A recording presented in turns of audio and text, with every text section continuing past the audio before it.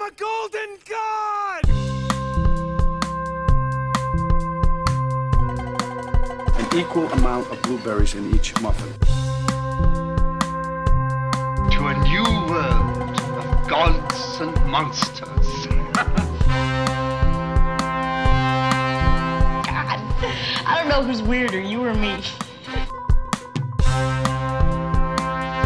You just put the law in my hands, and I'm gonna break your heart with it. Nobody puts baby in a corner. Whatever you do, don't fall asleep.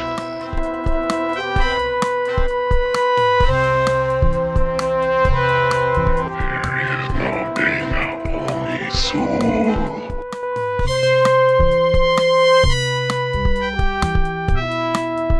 Pardon my French. Shit! Hello and welcome back to Movies for Life. I'm one of your co-hosts, Brian Kuiper. And I'm your other co-host, Michelle Egan. And today we are recording this on the first day of official spooky season. This is October 1st. Yes. So, as is the nature of podcasting, speaking to you from about 2 weeks before this recording goes out. Yeah. That's okay. But, hey, it's also International Coffee Day. I have mine right here in my Batman Mine's mug. done. Oh, unfortunately, mine was not. fun. Mine was not pumpkin spice flavored. You not a PSL? Everyone's into the pumpkin spice thing, and I'm like, I this might get me canceled. I don't like pumpkin pie. I don't like pumpkin pie. It's not my favorite, but it's good. And so if I'm gonna do a seasonal fall pie, it's gonna be pecan pie. Ooh. So good. But Love pecan pie. Yeah, so sugary. So very fattening. Who cares? Cheat day meal. Anyway, Hell yeah. like the whole meal. Pecan pie. Anyway, Just pie? Just pie. Anyway, we're getting off subject there a little bit. So anyway, yes, So- we are feeling spooky today. Yeah, we're going to go for something a little bit different. We're going to go for a couple of movies that have a spooky feeling to them, right? So, movies that are not necessarily Halloween movies, though one of them is actually set mostly leading up to Halloween and slightly after, and the other one is, I think he says it's in March. But it ends on Halloween. The last scene is on Halloween. The very last scene is on Halloween. Yeah, Yep. so we got that going for us. But anyway, I just thought that since, everybody kind of does the same thing around this time, just to mix Horror it up a movies, bit and not talk about the same old horror movies over and over again. Let's just do the ones that still give you the feeling of the season. Yes. That's kind of what I was thinking about. And the one that I picked is kind of perfect for that, I think. And I hadn't really thought about it, but yeah, the one you picked absolutely works for that too. it's surprising to me. Yeah. So you picked, you're first. So what are we picking? Yes. What did you pick? I picked from 1998, Practical Magic. Directed by Griffin Dunn, which was like, did you notice? holy You crap! noticed that? Yeah.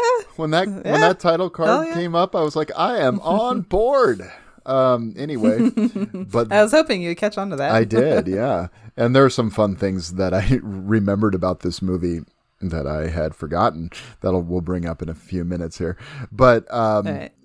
I have chosen a little movie, very small. You might have heard of it, from 1982, Steven Spielberg's E.T. the Extraterrestrial, which I didn't really realize how much of a Halloween movie this was until seeing it recently. So anyway, there's a lot of Halloween in this movie, and it's kind of thematically works for it too, I think.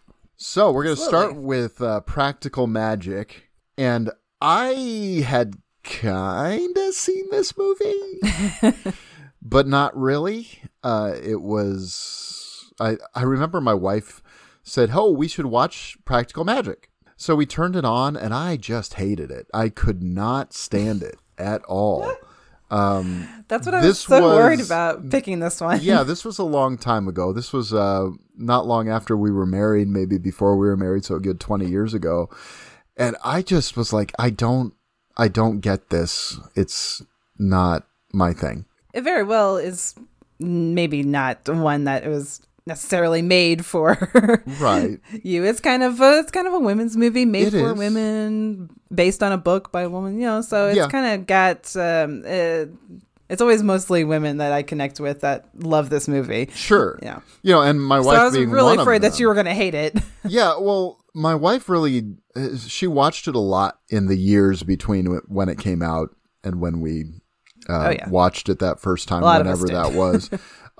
It was just kind of one of those things you watch with girlfriends, kind of movie. Absolutely. So I was like, okay, fine. So I threw it on again. I actually, just to be sure everything was going to be okay and not turn into a Thelma and Louise situation, I watched this ahead of time last week just to see how I felt about it. Just sort of half watched it, while I was doing something else, and it's like, oh, okay, this is fun. I get it. This is fun. I like this enough. And so when I watched it fully yesterday again, for the first time, and really, I enjoyed it. I had a good time with it. I give it 3 stars on Letterboxd, which is, I like it. It's fine. That's honestly that's honestly probably close to what I would give it. Okay, fair enough. I mean, it's as much as I love it, just based on that quality. But there are some things that I definitely have noticed over the years watching it. Like, well, that doesn't really make a whole lot of sense. It doesn't. The movie is so. Watching it this time, like I knew it by heart. Still, I know like every little frame of this movie. I used to watch it constantly, but it is so chaotic, and the first half of it doesn't really make a lot of sense. The timelines are whacked, and just watching it, like it's such a random amalgamation of scenes that do sort of like thematically go together, but not really in terms of time. Like there's a weird passage of time happening, but you just kind of go with it. I think when you're watching it, I thought, it really, it's not really about, I don't think it's really even about much of the plot either. And that's not what people really connect to about it. Well, it's some of the things that's really, it's mostly the feeling that you get from it. You know what, my wife, when we first watched this, she was like, I didn't realize there was so much, like, she didn't remember the whole like murder section of it. Like the thing that is the biggest section plot of the movie. The thing that drives everything along. She was like, it's just a nice movie about sisters who are witches. Exactly.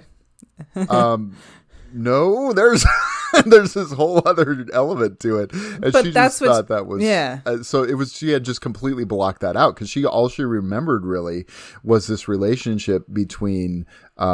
the 2 sisters, Sandra Bullock and Sally and Jillian, I should say, played by Sandra Bullock and Nicole Kidman, and then the Aidan Quinn character, and then the aunts. Yeah, the aunts and the. Well, there's the relationship between the aunts, between Stockard Channing and Diane Wiest, and then Sally's daughters. Yeah. So that's I think that's a lot of what people who really respond to this movie, that's the most that they connect to. So because it's a movie that absolutely does not pass the what is it, the Bechdel test or They're whatever. Always talking about men, but because the main plot is about a dude, but sometimes it feels like the parts with the dudes is kind of like a side just to get to where we're going. But what's really I can't think of words today. It is International Coffee Day if you need to get more coffee. I got to get more, apparently. What I really respond to, is the sister relationships and just the closeness of women and groups of women, coming together to help each other out and things. So yeah, and Nicole Kidman's really hot as a redhead. She is. Hey, I watched this with my wife, and I said, Nicole Kidman looks really good as a redhead. I don't know why she ever is anything else in movies. And she's like, yeah. And my wife is pretty straight. Let's put it that way. So, but she was like, yeah, you're not wrong, Brian. So it works perfectly. She has got that beautiful, like, fair porcelain skin. Yeah. My God, the red absolutely works with her. Well, that's why this is a good movie for the two of us. It's got your woman, Nicole Kidman, and it's got my woman, Sandra Bullock, who is honestly, Sandra Bullock has like always been my favorite actress. Always. Yeah. Because she's the kind of person, she's also seems like she would be like one of my favorite people, you know, if I actually knew her. Because she's one of those people from Hollywood that like nobody has anything bad to say about. Everybody fucking loves Sandra Bullock, you know? And she seems like the kind of person that you would want to like be best friends with and just hang out with. And she brings that personality to so many of her roles. I have a lifelong friend, you know, like literally I've known since before kindergarten, like the person I've known the longest in my life. I haven't talked to her in a long time. She was also like my first crush, I'll admit. She looks exactly like Sandra Bullock. So when I saw Sandra Bullock come up on screen in Speed the first time I saw her, I was like, oh my gosh. Yeah. So is your friend really Sandra Bullock? Is that what you're trying to tell us? No, I wish, but no. Damn it. No, she's brave and a fighter in her own way. But so anyway, yeah, I love Sandra Bullock too. She has a luminousness to her that also feels. She also as beautiful as she is, and she is. She has always felt like someone you could know. It didn't feel like Nicole Kidman to me, you know, always seems kind of other, kind of unattainable outside of the realm of reality. Whereas Sandra Bullock feels she's like that tall, statuesque model, like So Sandra Bullock is, you know, the girl you had a crush on in high school, and her personality is so charming. She seems like one of those people, like in her roles and in her real life, like that. Just if you're in her orbit, you're just like drawn to her. You know, she just kind of has that thing about her that I absolutely love and that I really admire and that I really kind of strive to be like. You know, just kind of having fun with life and.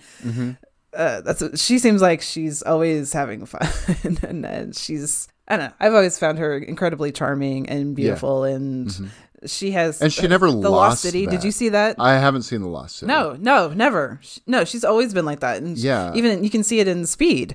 Right. Well, I mean, I compare it to The Lost City. She's like really kind of. She's like full on doing like her Sandra Bullock thing, and I love it. She can keep doing that like over and over and over again, and I would still love it because she just has that thing about her. Sure. That you love to see. That brings you a lot of joy. And sometimes there are actresses that have that in the beginning and then lose it, you know, who sort of come across later as being, when they reach some level of stardom, as being sort of separate from everyone else again. Sandra Bullock has never felt that way, you know, in the way that maybe a Renee Zellweger, you know, she started out kind of girl next door, you know, in something like, she was in Empire Records, and then she was in Jerry Maguire. She felt very, it was like, oh yeah, I could know this person. Texas Chainsaw, The Next Generation. I was going to say that too. but then she became an Oscar winner, and she did Chicago, and it just felt different. I love Chicago. Yeah, I mean, it's not that I don't like Renee Zellweger as an actress or as a movie star persona or whatever, but it's just there's that otherness sort of crept in, it felt like, to her, whereas Sandra Bullock has always felt, even as big of a star as she is, has always felt like, quote unquote, for lack of a better term, the girl next door all along. Right. You I know what you mean. Yeah. Yeah, I don't mean that in a Hugh Hefner kind of way, but you know what I mean. So of course I was drawn to this movie mostly because of her, because I will watch anything that Sandra Bullock is in. And then it turned out to be this pretty amazing story. Did you know this was a book? I didn't know this was a book until recently. I saw that there was a sequel to it on Kindle. There's actually a couple. Yeah, and so I thought, oh, okay, I didn't know this was a book. And then that's one of the things that it feels like while I'm watching the movie, like some of those jumps in time and stuff like that maybe are filled in the book, make a little more sense in the book. I don't know. I haven't read it. Sort of. Okay, it's been a while since I've read it. So yeah, the book is by a woman named Alice Hoffman, who I think has written there's like a practical magic series. But of course, being a big fan of this movie, I wanted to read the book, and it's been a really long time. So I was trying to look up to see like what the differences were. Cause I remember I had seen it like after already loving the movie, and reading the book is completely different. Sure. It's got a completely different like vibe to it. There is nothing about, them killing Jimmy and bringing him back to life, or none of that is in the book at all. But it is, it does still, the core thing of what the movie is about. It's still about the relationships, between the aunts, the sisters, the nieces. Sure. And it's different. It's still the same thing to where Jillian ran away, to get away from like the bullying and like the reputation that they had where they grew up. And Sally stayed and started a family. But so there's a little bit more strain between the two of them. There's a little bit more strain between the daughters, too. The daughters are actually a little bit older. They're both teenagers in the book. Okay. Yeah. So I remember there was some like more serious stuff going on with like what they were dealing with, just the two of them. So that was a little weird. So it seems like the movie just really went for the fun part of it, the fun part of them being witches and stuff, which is totally fine. It's a totally fine, like, fun movie about that, especially coming a few years after The Craft, I want to say. When was The Craft? 95? Yeah, The Craft must have been 95 because Neve Campbell came off of that into Scream, so yeah. So it seemed like it really leaned into that and made it kind of goofy, to be honest, a little bit weird. But like, it feels like watching the movie now, I can see how it's like 6 different things at once. Sure. And it doesn't, when you really look at it, it doesn't really come together right, but it's still enjoyable to watch. Yeah. Like, but somehow it works.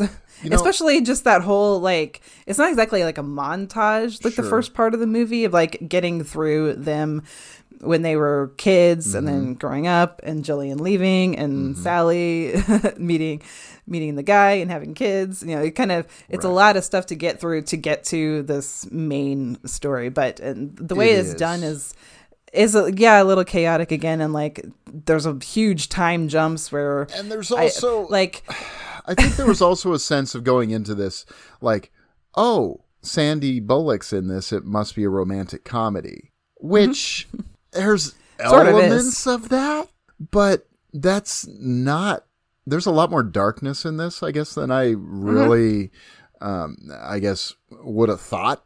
If I was just, I mean, especially in 1998 going into this, I don't think I would have thought, oh, this is just going to be, this is going to have a murder and an exorcism and, a witch's coven and all this. I don't think I ever would have thought any of that, going into it.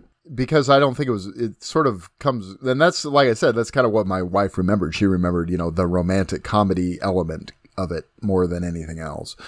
But even then, there's still like a little bit of a drama mixed in with that too. There is. And, the whole idea that, going back to the beginning, I mean, you have, we find out, the Owens women are witches, and that's just sort of taken as fact. There's not any explanation. There's not any, they just, it's sort of like Witches of Eastwick. If you've ever read the book Witches of Eastwick, they're just witches.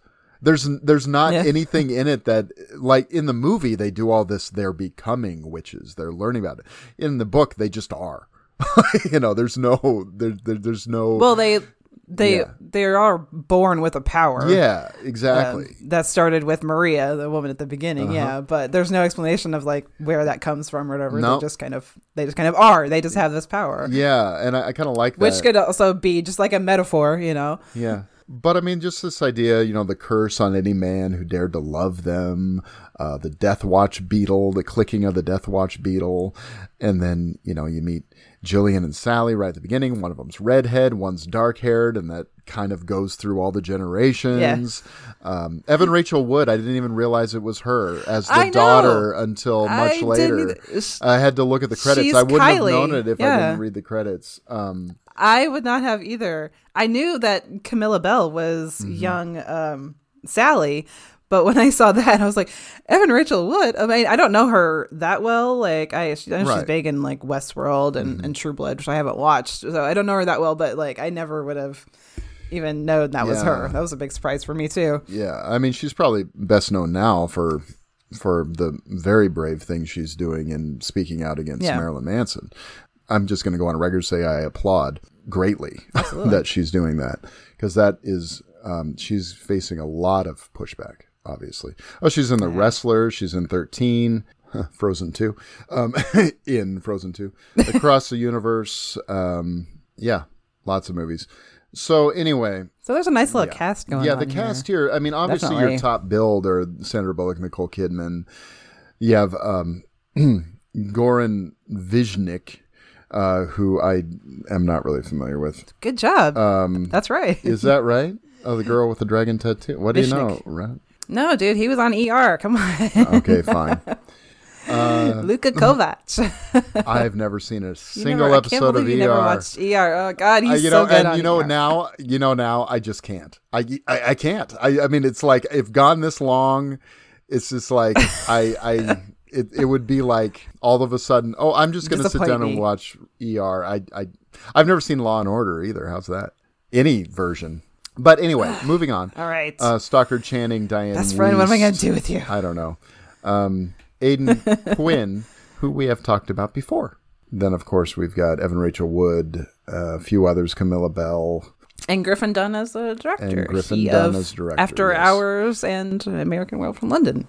And I can kind of see watching this a little bit of American Werewolf in London. You know, sort of that comedy horror element. This goes much more to the comedy than the horror, but than that movie does. It leans one way or the other, whereas American Werewolf is pretty balanced between the two. But there's some genuinely freaky stuff that happens in this, I think. But my gosh. Can we talk about the... I'm sorry. What I was going to say was some of the stuff that I didn't expect watching this the first time was like, you know, she meets her husband, has kids, and he dies within the first 30 minutes. You know, it's just like, you know, that's not what you expect to have happen. But then you find out later that it was because of a spell that, you know, sort of. So it was a push. We saw in the beginning, it was a push in the right direction is what the ants say. You know, it's... Well, we saw in the beginning when she was a little girl that she does a spell for the actual love of her life. So as much as she loved her husband, he was not the actual love of her life. That's kind of what the movie is working towards. Well, she attempts to conjure this guy who doesn't exist. You know, the one, he has to ride a pony backwards. His favorite shape is a star. He has one green eye and one blue eye. He can flip pancakes into the air like that. He'll be marvelously kind, which I really like. He'll be able to hear me from a mile away, right? Yeah, hear my call a mile away. Yeah. And that whole thing, you know, when he finally does show up and she can't lie to him, I think is kind of a cool thing too. Anyway, it's Sandra being really funny and cute too in that scene. Okay, but like, let's talk about one of the main things that really draws me to this movie and why it kind of gives me that Halloween spooky season atmosphere is just the setting. Okay, the setting, the costuming, the set decoration. This is one of those movies where it's like, I want to live there. I want this to be my life. I want to live as the ants in that giant, amazing house. It's set in New England. Dude, this is actually filmed in Washington on a little place called San Juan Island. Yes. Which brings us to something as well. Yes, I know San Juan Island. So San Juan Island is in the Puget Sound out here. But I didn't know that. I should have known that because as it turns out, one of the extras in this movie, I was watching and it was like, wait a minute. I know that guy and I remember him telling this story that he was in this movie. So the guy, if you watch this movie carefully, he's on screen for about less than a second, less than 2 seconds. But I went to college with an extra in this who I was in choir with him.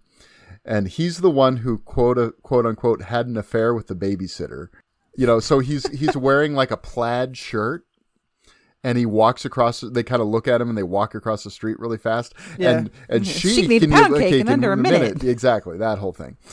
So he's the guy in that situation. The thing is, this was filmed in because I was in college from 1996 to 2000, and he was younger than me, so he would have been like 17 when they filmed this. And you texted me that before I watched the movie. So I was watching for that and I was like, oh my God, he does look so young. He absolutely looks like an 18-year-old dude. And so it was just like the weirdest line to put with him because it seems like it was something that was dubbed that's a in little later. young. But it was so funny. But if you... He's actually now a choir director in the area. I don't know him real well anymore, but it was. But I remember him saying that line, telling that little story. So it was just like and it's in the movie. It's like, there you are. So cute. So I just thought that was really funny. Nice guy. But do you not just love that about this movie? The whole like small town, I know. Especially when they get into like, I guess what is supposed to be the main square area, like where Sally has her shop. It's all older, like white buildings, and their house is like on this cliff next to the water, and it's a huge house with like a freaking tower in the middle, porch. They have a nice garden outside. I mean, I love house porn is something that I always love in movies, and God, this is absolute house porn because and the way that it is set dressed on the inside too is incredible. It's so detailed and it's so like fits in with those characters absolutely well. You know, like because it's about witches and stuff like that, but I think it's more heading, even though they do use like real magic and they supposedly have like real powers, it kind of seems like it's going more into the new agey like Wicca thing, which absolutely, if you were a fan of The Craft and this movie and you were like a teenage girl around the time when those came out, like me, you probably looked into some of that stuff, like into Wicca. Because I totally remember like making my dad take me to this place called the Peace Nook where I could like find like books and incense and candles and stuff like that so I could be cool like those girls. But that's actually kind of a nice thing about this movie, that it kind of leans on both sides of like the fantastical elements, but also like the real life elements of what Wicca actually is. Like I didn't do a whole lot of research. I remember reading a lot about it, but I didn't do a whole lot of research, but I liked basically what it was, that it was a very like holistic and spiritual, like nature religion, basically. It's something that you can practice. It's and that's not, I don't say that as an insult. No. Paganism is actually just what it is. Yeah. Right. Yeah. It's not at all. Yeah. It's something really nice actually that you can just like practice on your own, as mostly as like a guide for like a good, it's very positive too. That's what it always felt like to me, a good positive way of thinking. And, like one of the main morality kind of tenets of it is, and it harm none, do what you will, which is basically like, don't be an asshole and be a good person and everything. And the law of threefold, I remember a lot, which actually comes up in The Craft, where it's whatever like good or bad you put out in the world will come back at you 3 times. I've also never seen The Craft, and I've never seen an episode of Charmed. See, all that stuff was at the same time, all of this stuff, exactly. It was practical magic. Exactly. A few years earlier, you had Hocus Pocus, which is a different kind of witches, of course. And then you had Charmed, you had The Craft, you had the Sabrina the Teenage Witch. All this stuff was all kind of happening at the same time. It's just kind of an interesting time. So if you actually looked into what it really was, as opposed to what was portrayed into the movies, it's kind of nice. It's kind of a nice way of looking at it. I'm reading up on it again, like kind of for this. I was like, I remember that. That was just reading up on it. It's just a very good way to try and lead your life, and that, and just all the thing with like the herb, like there's like an herb room in their house, that I love, the scene where they're like making the the syrup Yeah. to banish Mr. Hallett, and the herb garden outside, and there's like rose. I love the look of this movie so much, and the costuming, especially on Stockard Channing and Diane Wiest. Am I saying her name right? Wiest? I think it is Wiest. Wiest? I've always thought it was how to say Wiest, that. because if it's German, W-I-E would, and I know Right. this all too well, you say the second letter. You say, if it's an I-E, Okay. you say the second letter. If it's an E-I, you say the second letter. Huh. So it's Kuiper, not keeper. Thank you very much. Right. Wiest, not Weist. Okay. Right. But the costuming on them, they look like, two old spinster aunts who, practice Wicca. Absolutely. They absolutely do. Yeah. And they are so much fun too. Like I always wanted to grow up to be them. Like Jilly and Sister Sally in the movie. It's like no matter what they do in their lives, no matter like what men they marry or whatever, it's just going to be the two of them at the end. We're going to be in this big old house with all these cats, and we'll probably die on the same day. I always like that little sentiment to it too. Sure. But another thing, this is a small thing, but I've said this before, and like other women agree with me, that serious hair envy in this movie. They have beautiful. I know you won't understand this at all, probably. The bald guy. But yeah.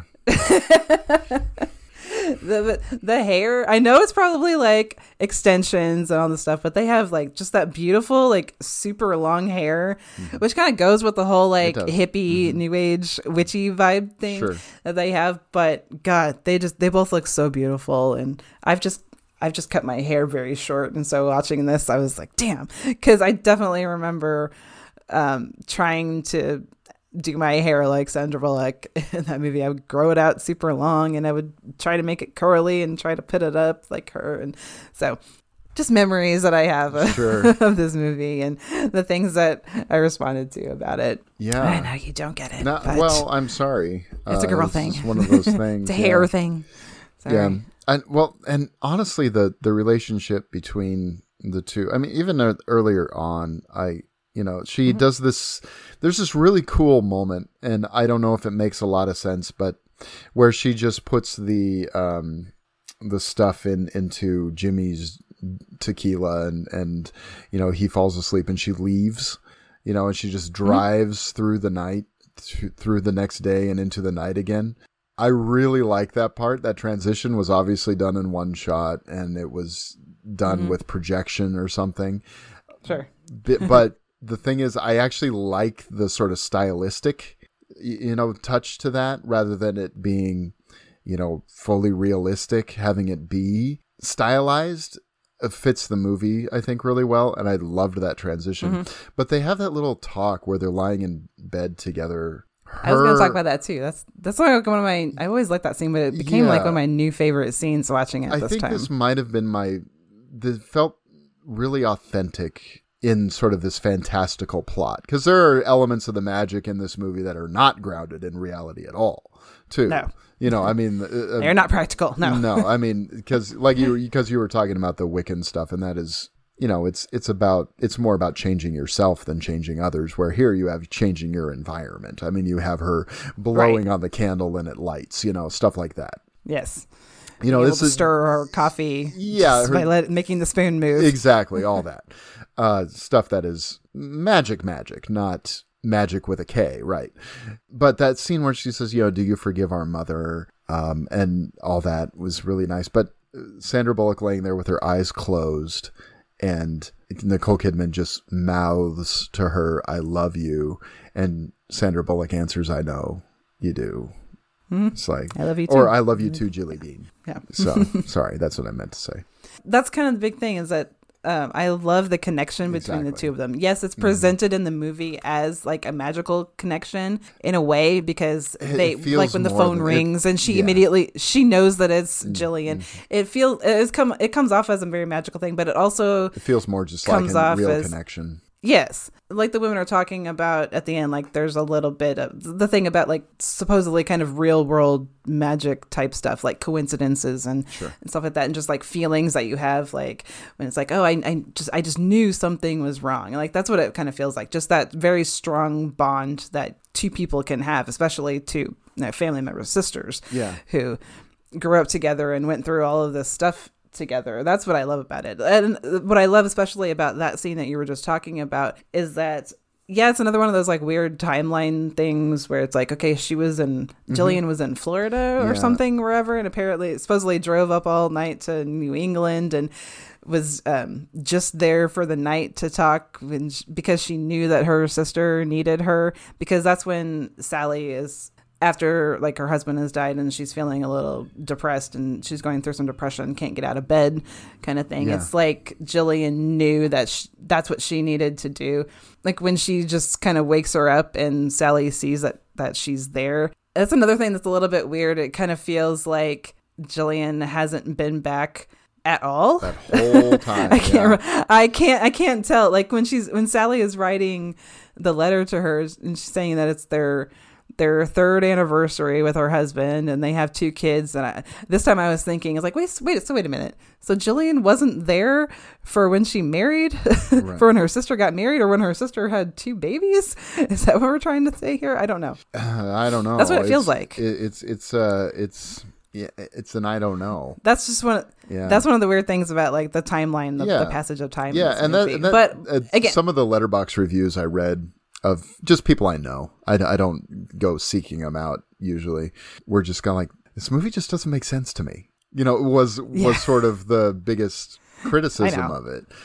And it's like, I was just kind of like, why does it need to make sense? This movie, it's about magic. And when you get nitpicky with the plot holes, it's not about really about that. I guess I've never been that person. Maybe it's an ADD thing. I just don't care that much. I was like, I can go with it. I don't know. It's something that you notice but don't care about. Yeah, sure. Yeah, I mean, when there's other stuff to focus on. But yeah, when she just wakes her up and Sally sees that she's there, like she hasn't probably seen her for years. It feels like she's not surprised at all, that she's there. Right. Even like that little feeling I got from like what their bond was, I've always really liked about this movie, because I do have an older sister. Mm-hmm. I sort of remember watching this and sort of wishing that we could have been as close as Sally and Jillian are, like when they were little. Like she's 5 years older than me. Mm-hmm. So we had that little sister, big sister dynamic going on, especially when she became a teenager and I sort of got left behind. It felt like, where I didn't feel as close to her as when we were younger. I think like we were talking about, in Hocus Pocus, there's like that, like a transition thing that happens like between siblings like that. Like you're way closer like when you're younger, probably because you can still play and you're kind of into the same things. But once you get into like those teenage adulthood years, like one is maturing faster than the other. Yeah. You drift apart, and then it all comes back around again at the end when you're adults again. So now it feels like there's even though like we have totally different lives and like we're basically completely different people, we still have that bond as like sisters and best friends now that we've kind of been through more stuff growing up, and like realizing that, all that stuff when we were kids, that maybe if I was annoying her or whatever, that none of that really matters, because like we're always going to be there for each other. And that's a big reason why I love this movie, and I love the portrayal of the different types, all the different generations of sisters, that are in this. Yeah, and you can't, unfortunately, I think, I kind of wonder if the movie is stronger if it just focuses on that, if it just deals, I think it would be. If it just deals with those interrelationships between the 3 generations. I wonder if it's a better movie. And that's what the book mostly is. Yeah, because what we have in this next section is, we have the whole Jimmy situation, which sounds like a sequence from Pulp Fiction. The Bonnie situation? The Bonnie situation, yeah. But what you have is that whole, he is abusive, and another kind of Sally like weird dark thing that this brings into like this really fun witch movie. Yeah. Sally tries to get her. They're essentially kidnapped by the guy. She pours the belladonna. Another weird thing with the time. Yeah. Okay, another weird thing with the timeline that I noticed this one too. Okay, so she says when Jillian calls and Sally leaves from New England, like we don't exactly know like where Jillian is, that she goes and picks her up in that motel room, but she says Sally says she's getting on a flight. So she gets on a flight. It's already night there. She flies down to Jillian and they get back. Are they doing all of this in one night? there's long periods of travel time that are just sort of like I know they're just not accounted for at all. I know. I've noticed that in a couple of situations because I actually thought she was in Arizona when she drove to meet her. Yeah, but she says that they've been driving, so maybe they were. The landscape looks like the desert when she's doing that drive. Yeah, Well, they started in Arizona and they're a little bit. I know it doesn't. No, it's again so another weird. nitpicky thing. It's just weird. It's weird. It and and again, it's just kind of you just go with it kind of thing, I guess. Right. For me, that's just the way I feel about it. I just really thought about this time. I was like, okay, so they really drove from wherever they were. They went through the whole thing with Jimmy, killed him, drove back, brought him back, buried him. Yeah, the whole on the same night. the whole thing, and it's a little weird. They bring him back to life just to kill him again. Is what it seems like. It's just like we just need to pad out the movie a little bit more. It's got to be a little bit longer. So we're gonna have you bring him back to life so you can kill him again. Well, it's like one of those. But now he's they bring him back to life so he turns into essentially like a demonic creature, and then they bury him, and so then he can possess and do all that kind of weird stuff that he does. It's not really explained, and it's not really. I actually think it's kind of the least necessary part of the movie. The one thing that it does do that's really good is all this leads to, of course, Aidan Quinn's character showing up. Yeah. And that is, it makes it feel like a device, to get that to happen more than anything else, Because that's pretty much what it is. I do like some of the elements that they do. Like I think the whole whipped cream thing to make the star is hilarious. Yeah, I think that's great. I love when they open his eyes and it's got those like dead glassy creepy eyes and Sally freaks out. It's such a cute little fun moment. Yeah, yeah. So I mean, then the rose. That grows up overnight. But then you have sort of like this back to reality. Oh, I got to go to my kid's school and sign up for the phone tree. It's like, it really jerks you all over the place, doesn't it? I really like the scene though, where Jillian shows up at that meeting. All right, that's right. I'm back. Hang on to your husbands, girls. And does that little hip thrust thing. That's like the hottest thing.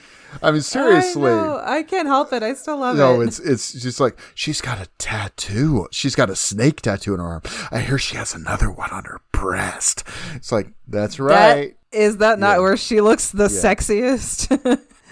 Getting into more of the cast, I don't know who that one is that says that, but Margot Martindale is another one of those, oh God, yeah. The one that works at Sally's shop with her is another one of those like that actresses that you've seen in a bunch of stuff. She's wonderful. And actually the other gal who works there too, I recognized as well. That one I forgot to look up her name. Chloe Webb? I've seen her in lots of stuff. She's in Ghostbusters 2, Twins, Sid and Nancy, Heart and Souls, lots of stuff. Another one was Mary Gross. She shows up at the end. And she was in The Santa Claus and some other things. But what I always knew her from was there's this movie she did in the 80s with Rebecca De Mornay called Feds, which was basically like they were in the first class of the FBI that included women or something like that. Okay. And so it's a comedy, but it's kind of like The Silence of the Lambs if it didn't have the cannibalism and the serial killer and had just focused on Clarice as this recruit and it was funny. It was kind of that movie, but she's the one who brings the Dustbuster to the. That's the one that's the other one I was thinking. Yeah, she's the one. I've seen her and stuff before. That's another thing. I'm not so big on this myself, but I know people that are, like Stevie Nicks is a big part of this movie, the soundtrack especially, and like that seems to be like where the look and the feeling, I guess, of Stevie Nicks, this comes from. It reminded me a lot of. Did you watch American Horror Story, Coven? I did. Yeah. Stevie Nicks was a big part of that too. That kind of just made me think of a weird little connection between the two of those. It wasn't my favorite, but honestly, that was the season that kind of lost me.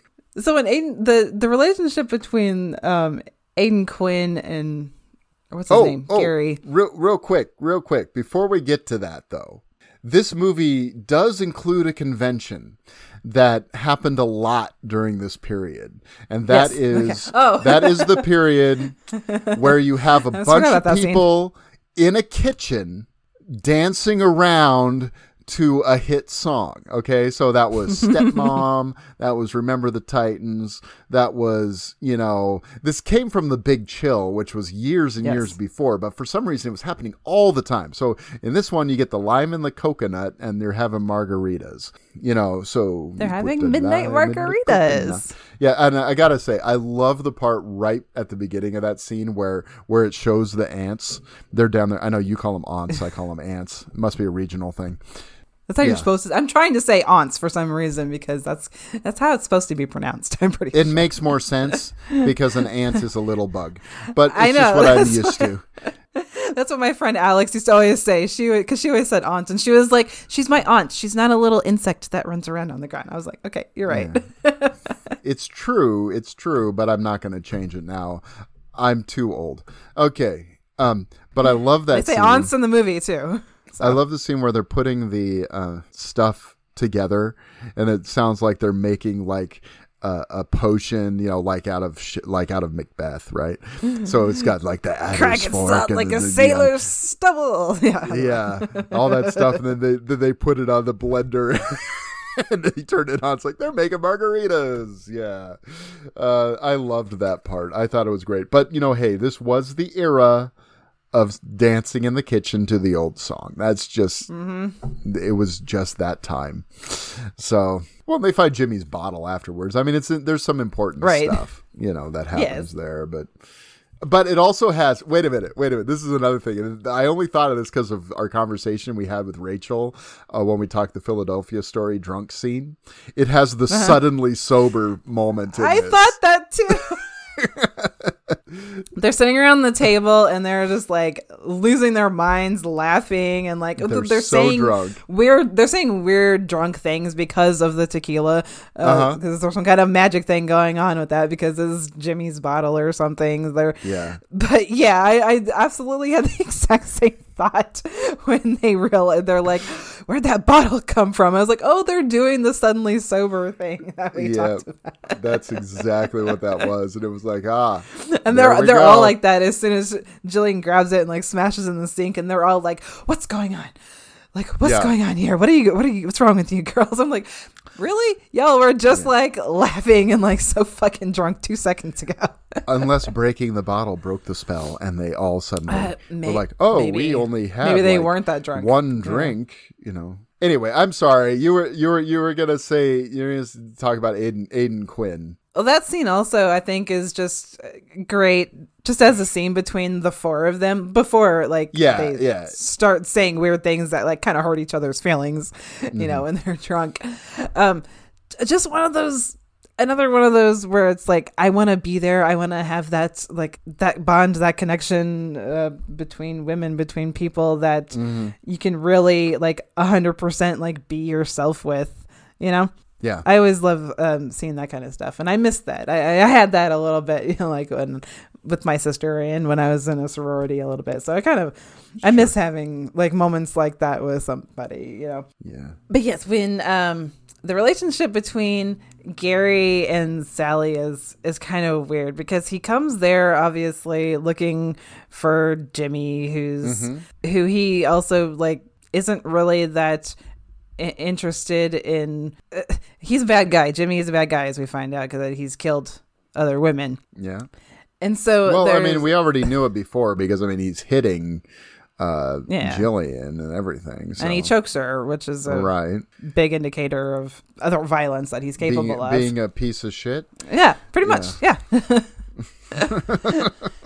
That's just another thing that I was thinking about watching it this time, too. It's like he's being a really bad cop in a way, like getting close to Sally and like falling in love with her, which could be, as I talk about, could be because of the spell that she did when she was a little girl, or because he really was drawn to her from what he read in her letter. That's another like great moment I kind of love when because she wrote this really personal letter that we hear a little bit of in the beginning that she wrote to Jillian. And she's talking about like wanting to be seen and I just want someone to love me. Totally relate to all of that. And I just kind of love that moment where when she feels the paper, and it's obviously the paper is very soft, because he's read it and folded it and, touched it a bunch. Yeah, and that's a good moment.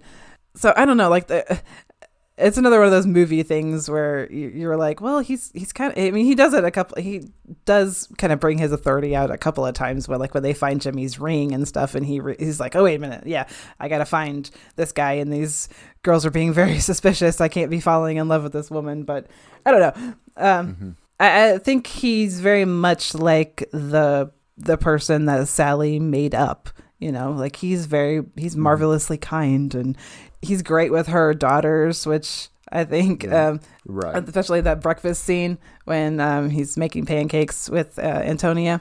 But what did you think of that and his character? Well, I think I can't help but kind of like him. Right? I think Aidan Quinn is just sort of he's just one of those guys. Yeah, that's a good word for it, because I mean, we talked about him fairly extensively in Music of the Heart because he plays Brian in that. So he's the one where the character, we both kind of agreed we didn't really like that character of Brian because he was just sort of unreliable and wouldn't a little bit selfish commit and all these kinds of things. He's selfish and all these things. But at the same time, he's played by Aidan Quinn, so you kind of don't hate him either. Right. It's kind of fun. He's got one of those faces where you just kind of, he's very charming and sweet. He really does. And he has beautiful eyes, I gotta say. I mean, I just find the way, I mean, they're kind of they altered them a little bit in some of the close-ups so that he could have one green eye and one blue eye. But he's got those sort of pale blue eyes that are just really... like almost gray, aren't they? Yeah, they're just really lovely. And it's just, it makes it very disarming, as well. And I think he's on screen he comes in the movie so late and he's so briefly part of it, but you just remember him and you're drawn to him too. And you can therefore understand why Sally, at least apparently, is, whether that is the spell or what, and it leaves that ambiguous, as to, but it's like, are they willing to take the risk about that? And we don't really completely find out. Well, they're together at the end. What happens they're together at the end. They're together at the end, but we don't really know what that looks like. I think it's real because I think that the spell that she did was for her one true love in life. Well, I love. Yeah, that's right. Not that she was maybe inventing him, but that hey, there just happened to be somebody that really does fit all those qualities that you were looking for. Like, it's not impossible that well, and then, somebody could be like that. And then Kylie. And the other daughter, they just kind of see right away that as soon as they read her little spell book from when she was a kid, they go, this must be him. They just know They're so cute together. Little Antonia, that little actress is so adorable. And I love when they steal the syrup. No, and they just run down to the shore and they just throw the syrup into it would have been Puget Sound. And I guess I didn't know that. And it is, yep. And they just kind of cheer, yay! I love that. They're so cute. It's great. It's great. But I also I like that whole idea. It's like, I don't think I can lie to him. Mm-hmm. You know, I think that's a really interesting touch. Because she has this connection to him that she can't explain. Right. And it's because he's the perfect guy for her. There's that scene at Gary's hotel after, you know, he's found the ring and everything, and the frog coughs up the ring. Another like random really weird thing in this movie. Yeah. Yeah. But there's that whole scene where he's asking like, how many times did you read the letter? And, you know, they kind of have their moment of they're going to hook up, as the kids say. But then he's like the whole, I'm sorry, I need to stop. And he absolutely stops, to his credit, when she says to, and then she kind of kisses him back. It's all very, but she can't stay, she realizes, and he just goes, and it's just sort of like, but he hears her from a mile away, right? Also, like, before, like, they're talking very close. She's looking right into his face, but she doesn't realize that he has one green eye, one blue eye until that's that moment in bed. Right, I know. It's another one of those times. But whatever. Well, and then he has this line, and it's around this spot, because it's before we actually see the whole possession of Jilly happen. We know that there's this ghost of Jimmy, but he says, curses only have power when you believe in them, and I don't. And he says, I wished for you too. So, because they show him, that's a great moment, as a kid sitting on the pony backwards with the star on its painted on its butt, and the flowers that she sent out, into the night land around him. I think that's a really neat moment. It's kind of, to me, that those are sort of like the great sort of romantic comedy beats of this movie. Yes. That I think work really well. I think that's where this movie is its best, is in those relationships and in sort of that romance element, you know? Well, even not between the two of them, but between Sally and her first husband, the whole like this kiss moment. Like, come on, that's 100% a rom-com moment, and I still love it. I don't care. I had that song stuck in my head for like the rest of the day after watching this movie. Of course you did. So, yeah. But then we get into the weird stuff again, where you have this whole possession thing, you know, and the exorcism. Yeah, but it's another thing too that also just feels like it's just a plot device, and what this whole last section is really, but because another thing that the movie is about is kind of accepting who you really are, accepting your true self, and like really being yourself, because there's the whole thing with the Owens women being known in town as being witches. They've been bullied when they were kids. There's that stupid little rhyme that the kids say, like, witch, you're a bitch, which like little kids saying bitch. It's like they got to come up with a better rhyme. Right. And that's the whole reason that Jillian runs away. She says at the beginning that she wants to go where no one's ever heard of them, and they don't have this, like, she can just go and like be herself and not have to worry about the people that literally in town hate them, like literally avoid them on the street. And Sally is saying that she wants to just be normal and have this normal life, and that's why. And it's kind of another like tropey thing too in the movie, that Sally is really the one that has the most natural power out of the two of them, not Jillian. But Sally is the one that doesn't really want to use it because she just wants to be normal. Another good line from one of the aunts in that scene too is like, being normal is not necessarily a virtue, rather denotes a lack of courage, which I kind of like that too.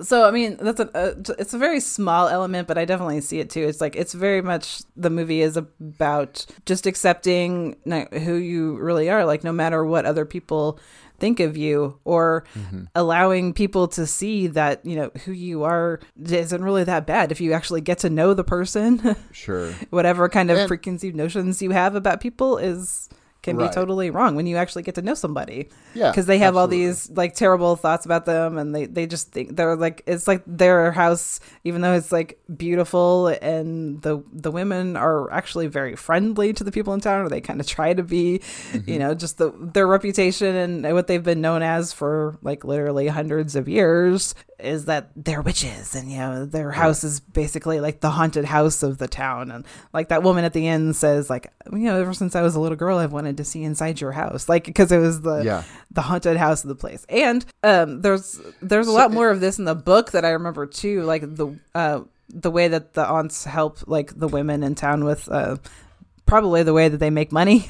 Sure.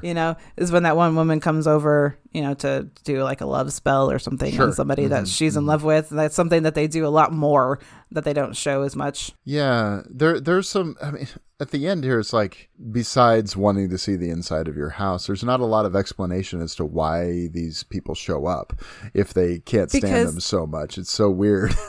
Because that's another thing that I like about this, even though it feels kind of, I don't know why, but it feels kind of weird to say that I do kind of love this as a woman movie, as like a female empowerment, women coming together, like I said before, like women coming together and staying together to support each other through anything that they're going through, no matter what. Right. That's a big thing that I get from this movie. You get it from, of course, from the sisters, but that's a big part of why I love that whole like ending sequence too, because it's all those women that they've heard that Jillian is in trouble because of this guy that, they say that she just got out of a very bad relationship and the guy won't leave her alone.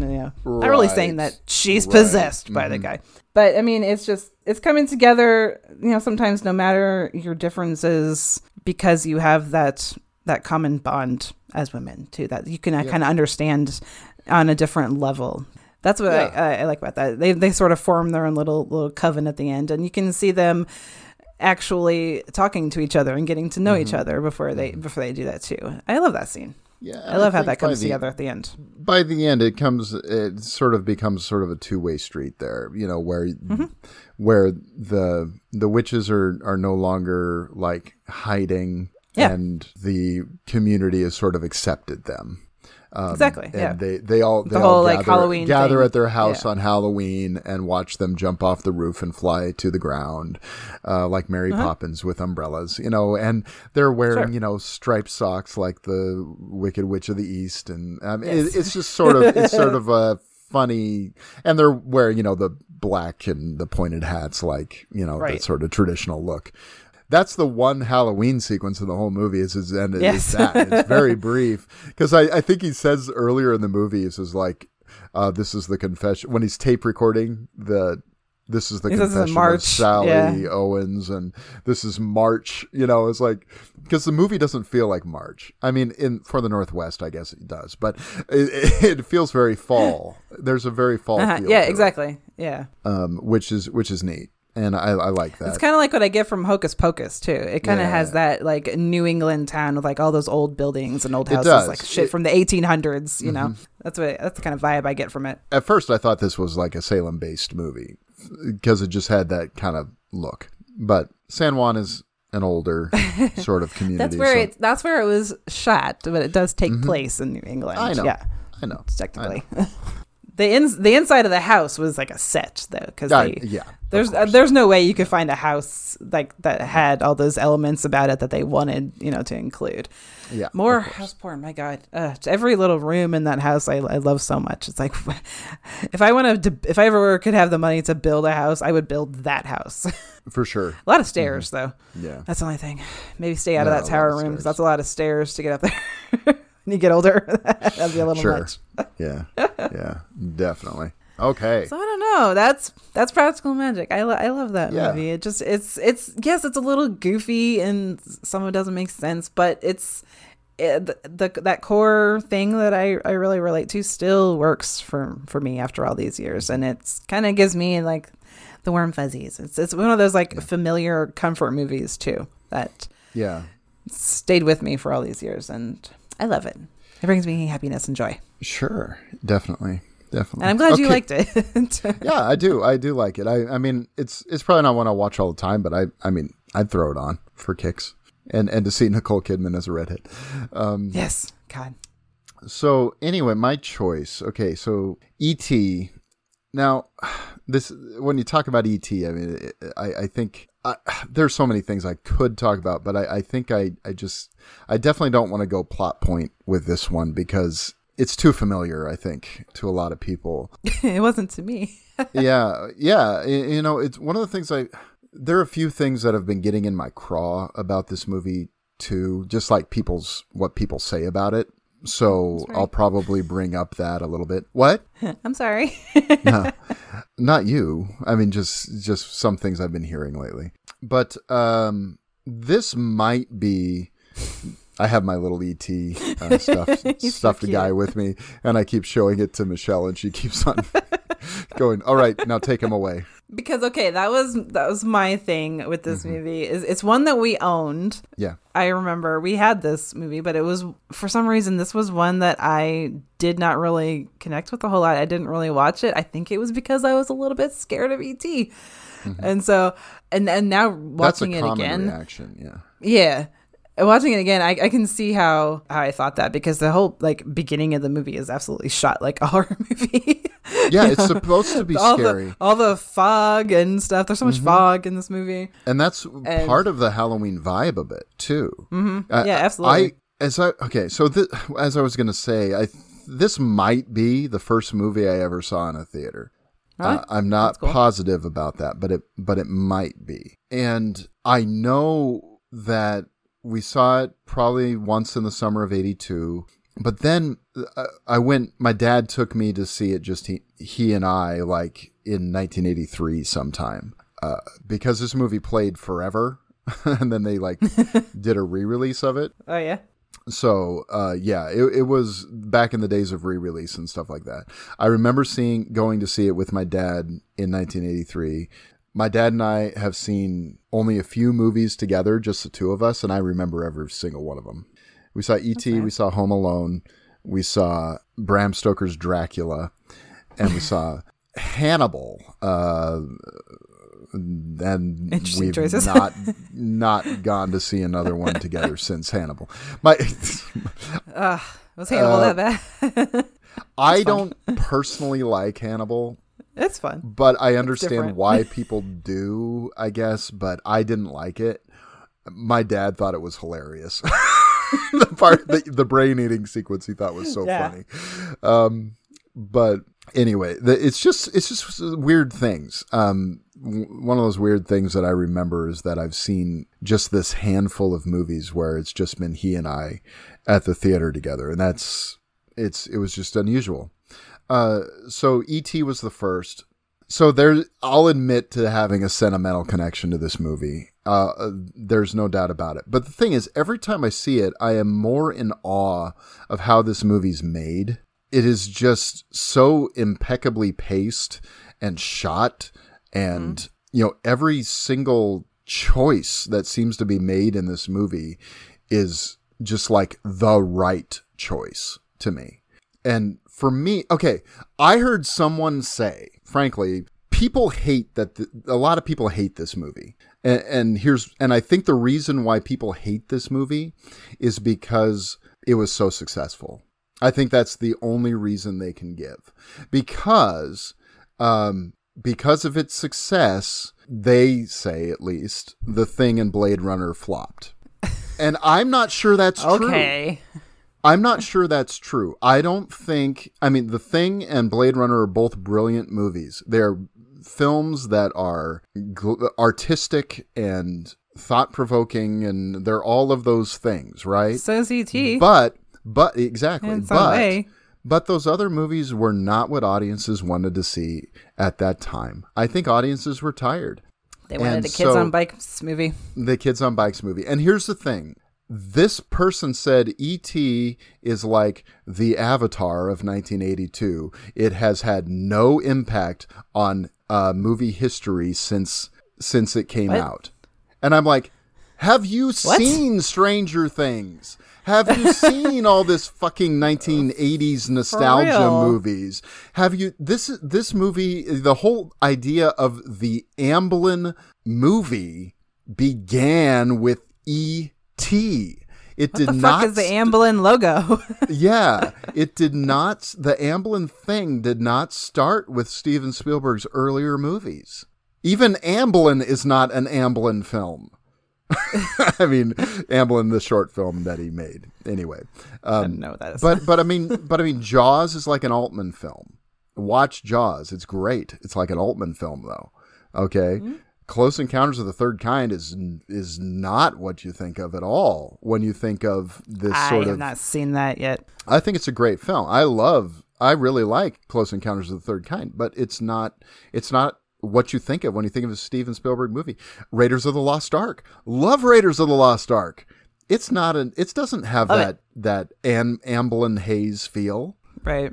At all. You know? Those are great movies. Steven Spielberg made great movies before E.T. He made his first Steven Spielberg movie with E.T. E.T., in my opinion. I would say so. You know, and I think this movie it's my favorite Steven Spielberg movie.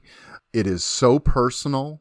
Yes, I mean, it's all that sentimental stuff that you think of when you think of Spielberg is here, but good God, no one's ever done it better than that. Right, but it's good and it's effective and it works, so who gives a fuck? I mean, if it makes you feel, because I've heard it's a perfectly fine movie, but, you know, and I'm just kind of like, you just sound pissed off because it made money and The Thing didn't. You know, The Thing is a great movie. The Thing has made its money over time, okay? I like The Thing. E.T. made its money instantly, yes, but I think I'm just tired of this automatic hatred of the movie because it was such a big success. You see the same kind of backlash against Avatar and Titanic even. You know, it's like, it's just watch the movie. You know? It's actually a good movie when you watch it. Sorry. And here's what Sorry, I think is so, it's not just a friendly alien movie either. Because I mean, even think of like Starman. No, but E.T. was scary. But if you think of like Starman, that is definitely affected by E.T. You know, I mean, even if in the fact that John Carpenter said, "Hell, I can make a friendly alien movie," you know, if nothing else, you know, his anger at The Thing being sort of. Because E.T. Okay, I'll take one of your actresses for it too, Spielberg. Yeah, that's right. Yeah, but I mean, let's face it. E.T. obliterated everything else that was coming out at that time, and you know, maybe there wasn't room for a Blade Runner or a Thing at the time. Unfortunately, that's just kind of the way it goes sometimes. I mean, the same thing happened to Sorcerer with Star Wars. So, I mean, but at the same time. E.T. came out 2 weeks after Poltergeist, and Poltergeist continued to make money. So, you know. Just because something is popular does not mean that it's bad. Yeah. Does not mean that it's not deserving of the praise that people give it or reasons why people love it or are drawn to it. You know, it's just, I hate that argument. Yeah. And I mean, or nostalgia either. Yeah. Like, you only like this because of nostalgia. It's like, no, actually, when I watch it, it's a pretty good movie. Yeah. And since I didn't quite like it, it wasn't one that I really grew up with a lot. I definitely don't have nostalgic feelings for it. But watching it again after 20 plus years of not having seen it, it still works because that's a good movie. Yeah. Sorry. So, I mean, I think this... I legit think this movie is a masterpiece. There are several reasons for that. I mean, it's sort of couched in this alien movie, right? This science fiction story. But that's not really what this movie is. I mean, this movie is about a family trying to cope with the fact that their father has left. And, you know, the mother dealing with the fact that her husband just walked out on them. What does E.T. represent to that? How E.T. brings the family back together is basically what it's about. Yeah. Yeah. This is Steven Spielberg's coming to terms with the divorce of his parents. Absolutely. And he fully admits it too. Yeah. Yeah.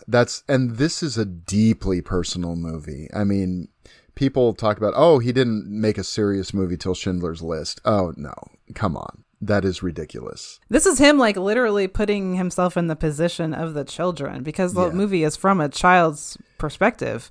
All the adults are shot from the waist down, or not all of them, but not the mother, but the Keys and all those kind of guys are all like shot from the waist. It's definitely, he said something like Close Encounters was from the adult's perspective and E.T. was from the kid's perspective. And that's absolutely what it feels like. And it feels like he's putting himself in that children's mindset, like trying to deal with that divorce issue that he had to deal with when he was a kid. And ironically, Spielberg has even said this, even though E.T. is from the child's point of view, it's a much more mature film than Close Encounters of the Third Kind is. Because in that movie, in Close Encounters of the Third Kind, the adult, he meets these aliens and he goes off in the ship with them at the end. Thanks and he leaves his, but no, it's okay, fair enough. But he leaves his family behind. He abandons his wife and children, and it's shown as a heroic moment that he goes off. And here's the thing. Elliot doesn't do that. Oh. Elliot says, E.T. says to him at the end, come. And he says, stay. I have to stay. It's so much more mature response. You know? It's like you want to go off on the adventure with the alien, but you need to stay. You are supposed to be where you're supposed to be. E.T.'s supposed to go off and be with his family because he can't be separated from them. There are these empathic beings that by being separated from one another, they grow ill. Yeah. That's what happens with him. As I've only really discovered I always thought, does E.T. die because of spending the night out in the cold on Halloween? No, not really. It's because he's separated from his people. Yeah. And I think that was an element that I totally forgot about. That Elliot and E.T. had that connection too, and that they both got sick at the same time. I had completely forgotten about that. Yeah. So some of the things that I thought about, why does this have to be a Halloween movie? And I was thinking about it. I think it really does have to be a Halloween movie because that's what the movie's about. It's about fear. Okay. I think at first what you have is both E.T.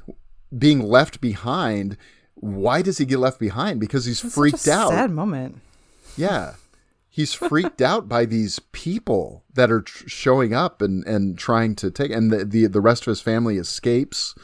But he gets stuck and he's scared. I mean, that's what it comes down to. And he happens to find his way into this little shed where he can hide out and try and figure out what's going on. And what's everyone's first reaction? What is the kid's first reaction in every case? Elliot's first reaction is to freak out, right? Because he sees that scene in the cornfield is so great, right? Well, I mean, first of all, he is before that when he steps on the pizza and all that, but then he goes out later and he tries to find he has the flashlight and he goes in, and it's so misty and foggy, which is shot, like you said, it's shot like a horror movie. That's what I'm saying. The flashlights all have the beams of light coming out of them. And he goes in, and this really scared me as a kid, that part where they see him in the cornfield and E.T. just gets scared, and he's like, he kind of screams at him. The part that got okay, so this time that I watched it, I wasn't really feeling that, obviously, because I am more mature now. Right. I'm an adult. I'm not gonna be scared of E.T. But I could see those elements like that, how that worked on me when I was a kid, because it is very much shot like a horror movie.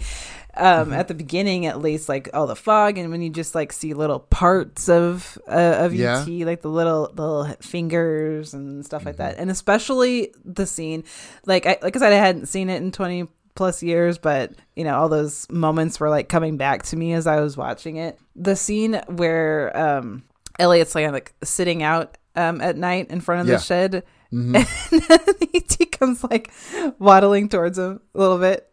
Like, that freaked me out. Something else I was thinking of too, I just have to say this, is that I think because this time when I watched E.T., I went out, I just bought it because the Blu-ray was only like $8, right? Sure. So I watched it on a really nice looking like Blu-ray, picture quality, excellent. And as opposed to when I was a kid watching this, it was one of those movies that we had taped off of TV. So it was like that second generation quality of film too. I think that also may have contributed to why it scared me a little bit. And when I think about it, like a lot of movies that I watch back, like even Ghostbusters was the same way. Yeah. Like maybe that's why, maybe the quality of like how I was watching it was another reason why it kind of affected me in that way. Because when I watch it now, like I saw so much more of the humor this time. When before, like all I could concentrate was that squashy There's little so much scary stuff that's alien. funny in this, yeah. This one, when at the Halloween scene, when he's got the fake knife through his head, and he's just like, And he's ouch, just trying to heal it. ouch. Yeah, He's I trying to love heal that. it. It's so fucking cute. There are so many things. Okay, so like I said, we'll probably focus on the Halloween sequence. In just, I love that whole thing. Okay, but I love the way this rolls. I didn't really notice things that are sort of subtly indicating that it's Halloween throughout the movie until I saw this in IMAX like a month ago. And so we're watching this, and I was like, oh, they have their Halloween decorations on the door.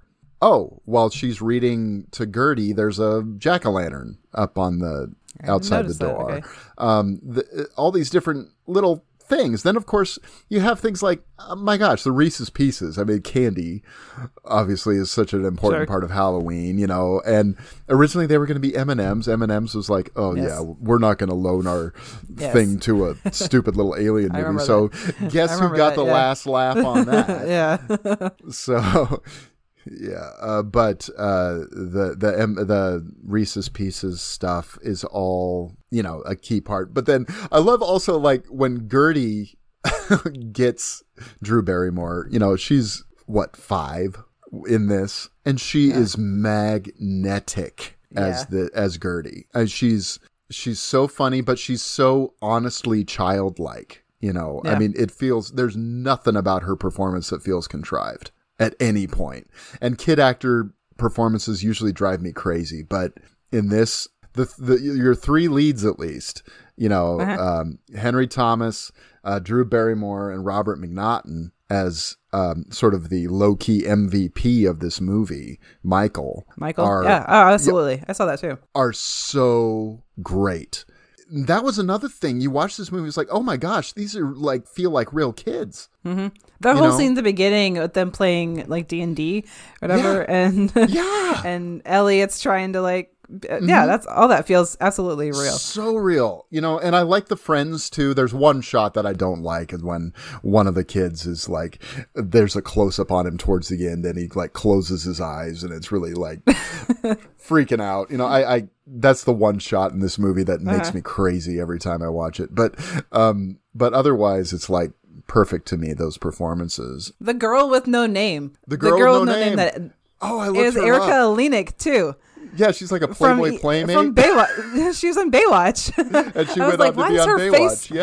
Yeah, I was like, why does her face look familiar, that little girl? I was like, that's Erica Lenick. Oh my God. Yeah, I totally remember her. And all that is, some of that stuff is so weird. Like that whole sequence that takes place at school. The frogs. But the thing is, it's thematically, it makes sense because he's learning empathy. Yes. I never got that before. Yeah, it's all about the empathy that they are experienced between the two of them, because it starts out as this fear, and then, like I said, was going to say Gertie, the first thing she does with E.T. is dress him up like a girl. Right. Which I think, like a doll. She just like a little Barbie doll. Yeah, so it's like this costume thing. So you have another Halloween element going on. They're asking, what are you going to be for Halloween? I'm going to be a cowgirl. I want to be a cowgirl. What else is new? But I mean, I love her performance because, I mean, she's sitting there, she's scratching her face while she's giving her lines and stuff like that. It's just so, I mean, I love Drew Barrymore, but I think I adore her. I think this might be my favorite performance of hers. I mean, it sounds stupid, but she's just so good in this movie. She's very funny too. It might just be her natural thing, but that part where are they gone? She's with E.T. in the living room, and the mom comes in with the groceries and can't see him. And she hits him with the refrigerator. I think you killed it. Yeah, the way she delivers that line is so deadpan and perfect. She's pretty talented for that age. Or that could just be her natural way of talking. He's the man from the moon, but I think you killed him. But we're just jumping all over the place. I said, I think it's just because this movie is so familiar. I think people know the beats of this movie if they've seen it. But then intermixed with all of this is this whole thing, he's in Mexico with Sally. He just brings up where his dad is. And Michael gets so mad. It's like, why don't you think of other people for a change? Those are the two scenes that really stood out to me this time. Yeah, it was that scene at the table, and then the scene in the garage when they find their dad's shirt. The shirt, exactly. Yeah. Old Spice, no, Seabreeze. Yeah.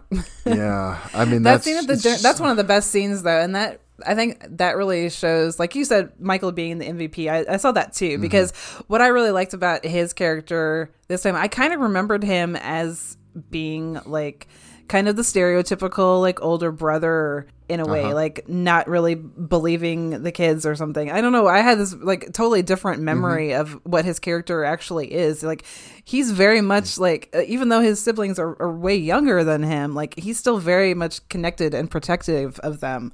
Probably because of the divorce he's having thing. To stand in. He has to be the father now, and he's so good with that. He's so good about that, and being protective of the mother too. Like that scene where he gets mad at Elliot for that, like clearly upsetting her because they're doing the kid thing. It was like she just wants help around the house. She's like, it's one of you guys needs to clear, and they were like, oh, I did it last time. Oh, I did it, and she's like, can you just help me? Is what she basically wants to scream at them. Yeah, that's right. So Michael steps in as kind of the adult and the protector of her and giving Elliot the truth about he's being a little shit.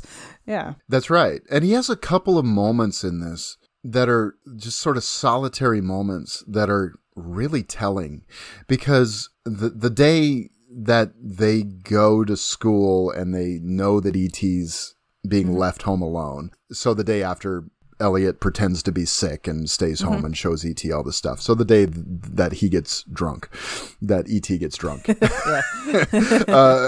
But they're, that's a funny scene. I still find that funny. It's wild.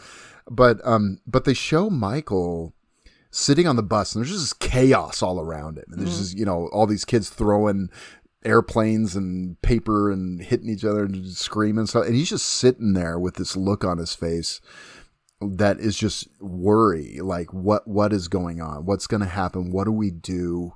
I don't know how to figure this out. Do we tell our mom? Do we not? There's so many things clearly going on in his head at the same time, while just all this madness is going on around him.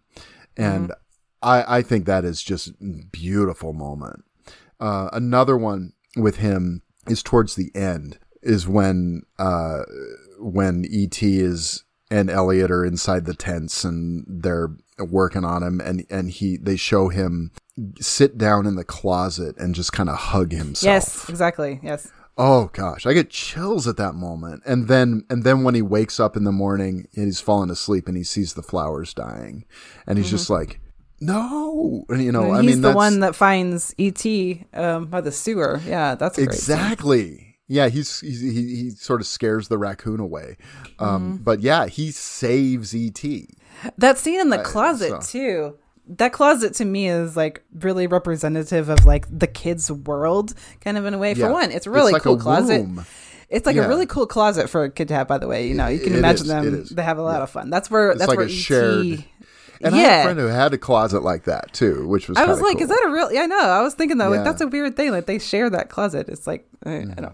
Yeah, that's why I really liked that little moment with him too, because that felt like the kids' world. That's where they go and they have their little secrets that are kept away from the grown-ups. That's because that's where they hide E.T. and everything, and that's him. And of course, that great moment where he pretends he's a stuffed animal. And yes.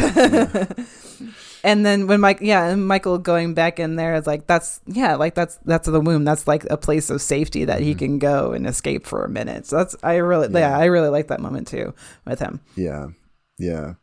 But I mean, even this idea, of fear, and as you get the fear of the other, when something you don't understand at first, and then you start to connect with that whatever I mean, let's say it's a person, I mean, obviously in this case it's an alien, but it's supposed to represent a person, an unfamiliar person, I think, in some ways, and there's this bond that they develop. Because, I mean, Gertie's first reaction was she screams.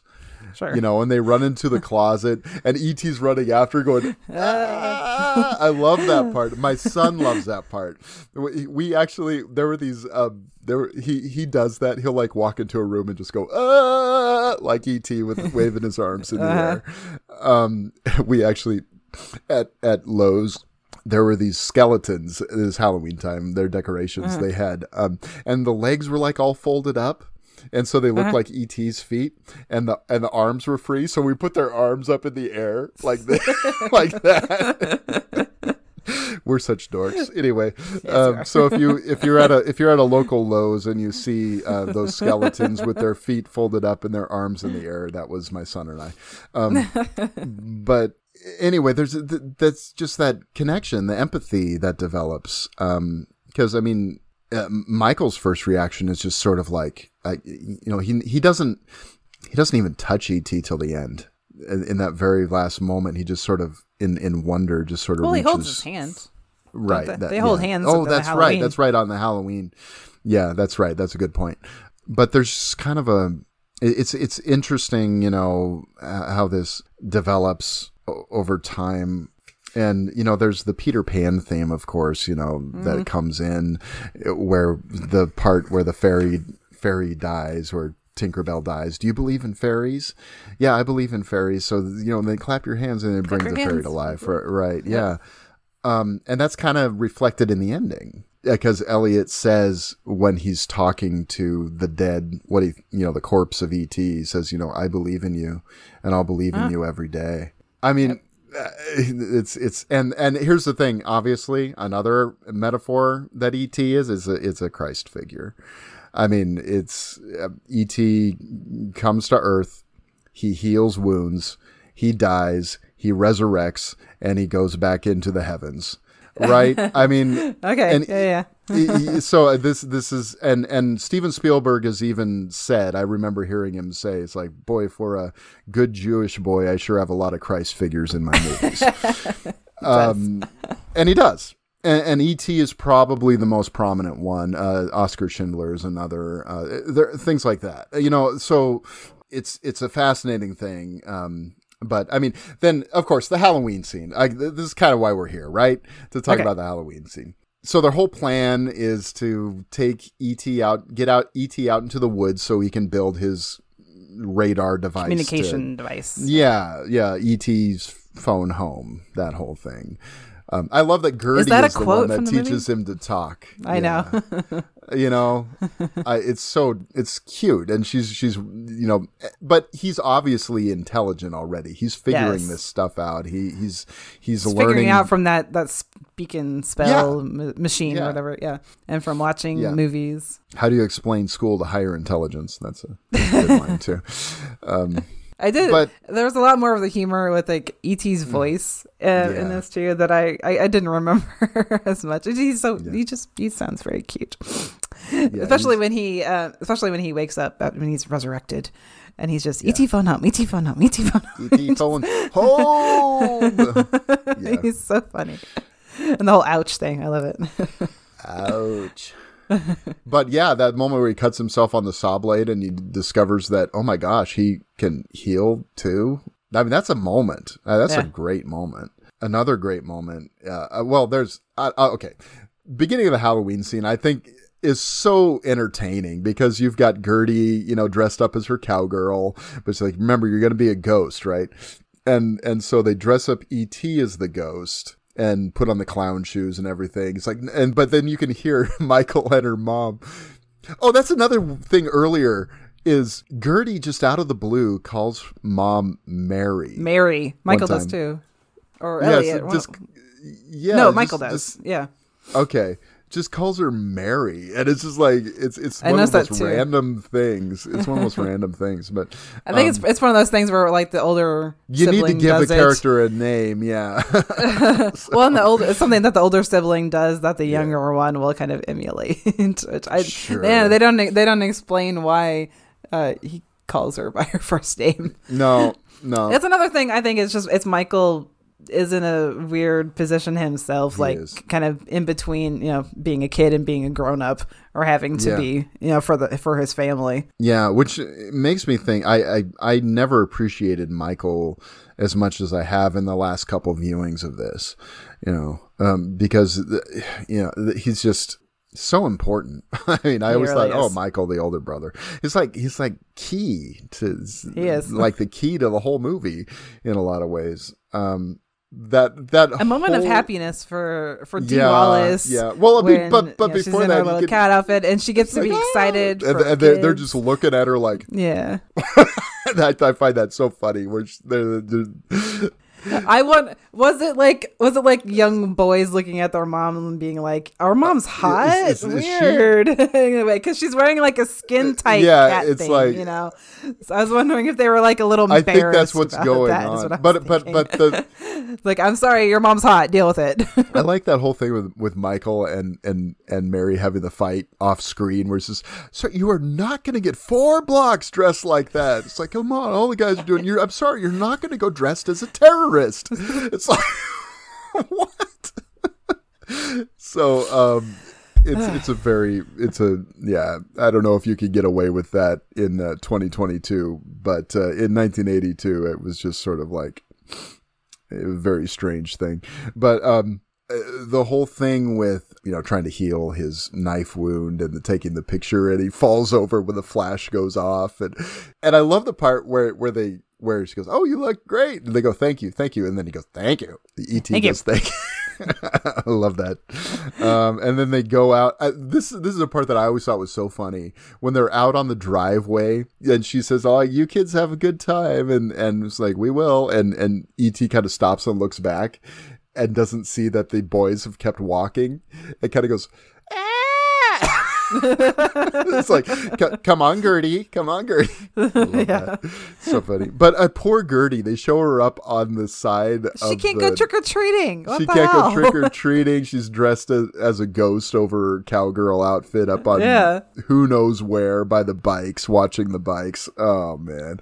The lookout. Their little meeting spot. Yeah. At the lookout. But the trick-or-treating scene is funny because, you see all of the different crazy costumes, and of course the Yoda thing. There's a Yoda, which is home. I mean, that has developed a whole like bunch of controversies about the whole Star Wars thing. It's like, you mean that E.T. and the Star Wars universe exist in the same? It's like, shut up. It's just a movie. The joke is that Yoda kind of wrinkly and looks like E.T. That's oh my God. People are dumb. Yeah, I know. People got way too into that. Because another thing that happened was in the Phantom Menace, they show a bunch of different aliens in the Senate in that movie, and one of them is 3 E.T. creatures are in the Senate in Star Wars Episode 1, and it's like, come on, people, it's just a joke. It's a Easter egg, funny. George Lucas and Steven Spielberg are friends. Did you know that? Anyway, they put jokes in each other's movies. I know. I thought that would be another reason why you kind of like this too, is that there's a lot of Star Wars talk, like when he's showing him, like, all the little toys, and Michael imitates Yoda at one point. Yeah. Yoda, you have absolute power. Yes, yeah, all that. I mean, it's the thing is, it was that for me when I was a kid, that was actually a big element of it that I enjoyed, but. Still, Elliot dressed as the Hunchback on that bike, and the bike takes off into the mist. I still get chills the moment it goes off the cliff and flies. Every single time. That the score, I mean, you cannot deny that this is a great score.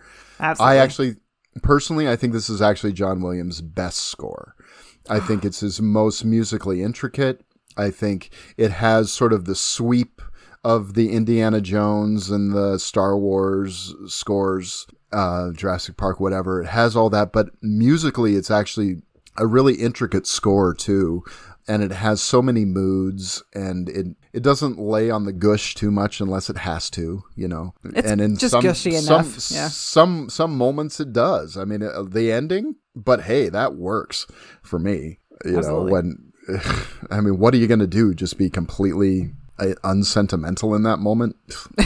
I'm sorry, that's not going to work. But it's one of those scores where you immediately know, even if you don't know maybe movies or something, it kind of seems like it's one of those instantly recognizable by a lot of people as like, oh, that's from E.T., Yeah. Kind of the same thing with Jurassic Park. People know the Jurassic Park music. They know the E.T. music. John Williams just has a knack for it. I know I think he's officially retired now that he's 93.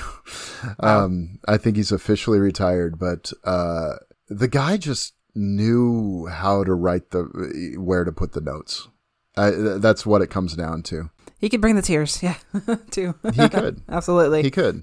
And he remained experimental in the different kinds of things he would do throughout time. And he also drew from the past. I mean, that's definitely an element of John Williams, is he drew from stuff that came before too. But then probably my favorite part of the entire Halloween sequence is when Dee Wallace is sitting there putting out the candles at the end there. She just goes and blows out the candles. Then she just sits on the stairs and she tries to put out the candle with her wand, and she just hits it.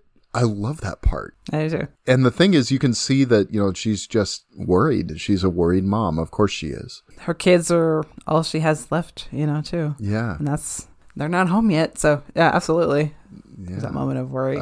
Also, I see a lot of loneliness in that, too. Oh, gosh, she's so lonely. She's so hurt. I mean, she's like, what did I do?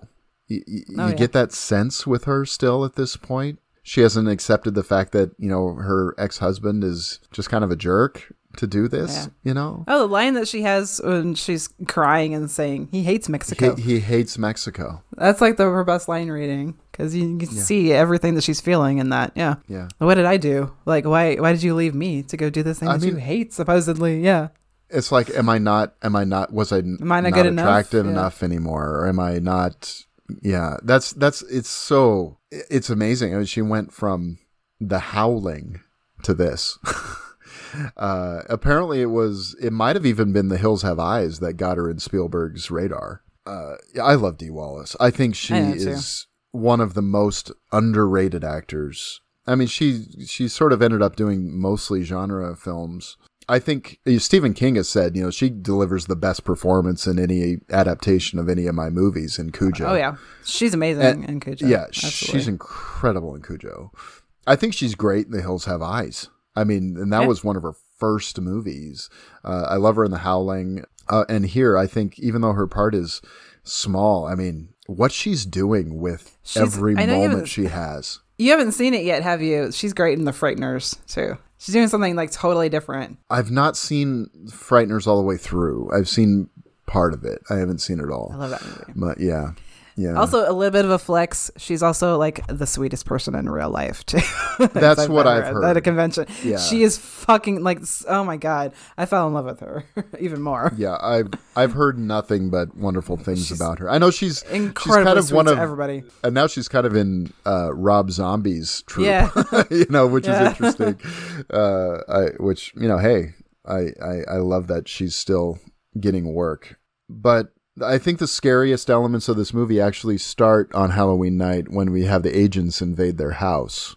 They do it under sort of after everyone's gone on Halloween night, but the next day when they show up and they just invade the house, that is terrifying to me. And you see E.T. laying there in the bathroom. The kids are all gathered around. Mary comes in and is like, "Oh, that's great. That's great. That's great." And then she realizes that it's real. And she just, again, it's that fear. It's that terror of, what is this thing? Is it going to hurt my kids? Is it going to hurt my family? What's it going to do? Of course, that's where her head's at first. Yeah. Yeah. She has a great moment. Well, I'm just saying, like, yeah, when all the guys come in and they're wearing the spacesuits or whatever. Yes.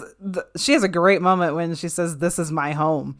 This is my home. Too. Yeah, this is my home. And I love that E.T.'s response when he sees the spacesuited man is home. You know, I mean, it's sort of like it's a really interesting moment. And just that moment always scared me so much. And one of the things about all of this ending is still all the adults are faceless except for Keyes and Mom. You know, until Keyes doesn't even have a name. Keyes is Peter Coyote's character's name for this movie. He's never given a name. He's only ever seen because of the keys that are on his belt loop. Yeah. Yeah. Even when they do show him, he's in the close-up, he's got Elliot across his face, you know, in like reflected in his mask. I think that having all the adults, mostly at least, masked or obscured until a very key moment is so profound. You never see like the science teacher. You never see him. Mm-hmm. You never see really any other adult until the moment E.T. dies. After E.T. dies and they all take off their masks, it's like they've all become... That's a big moment, yeah. It's like they've all become children. It's like they've all finally understood that this had real meaning and that like this was... I don't mean to bring it theology all the time, but becoming like a child, a childlike faith in this... Oh, that's absolutely what this is, you know. And I think there's also, it sort of equates that also to Tinkerbell and the fairy and stuff. Believing in something that's seemingly unbelievable, even though it's right in front of your eyes. Yeah. Yeah. What I kind of liked about it this time, too, another like weird memory that I had, maybe because of that scene where they invade the house, was that it's always a thing in these kind of movies where the government people are bad and they're coming in to destroy everything, which I mean they sort of are. That's why Elliot takes E.T. away. And that's how they're presented at first, because the way that they're lobotomy on him, that's what he says. Yeah, the way that they're portrayed, even in that first scene, they're only, you know, they're seen all in silhouette or in darkness. You know, they're only shot, you know, from the waist down. You have those ominous keys, that makes it seem like this is a bad person.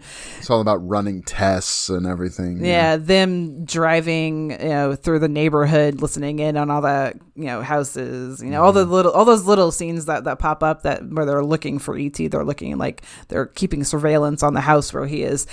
And when they actually show up, like it is that setup of like, you know, quarantine and, you know, stuff on the house, but they're actually not bad people, is what I kind of liked about this too. Yeah, you know, they don't really have bad intentions. Technically, they have scientific intentions. That's really, right. Especially Keyes. And I like that Keyes line.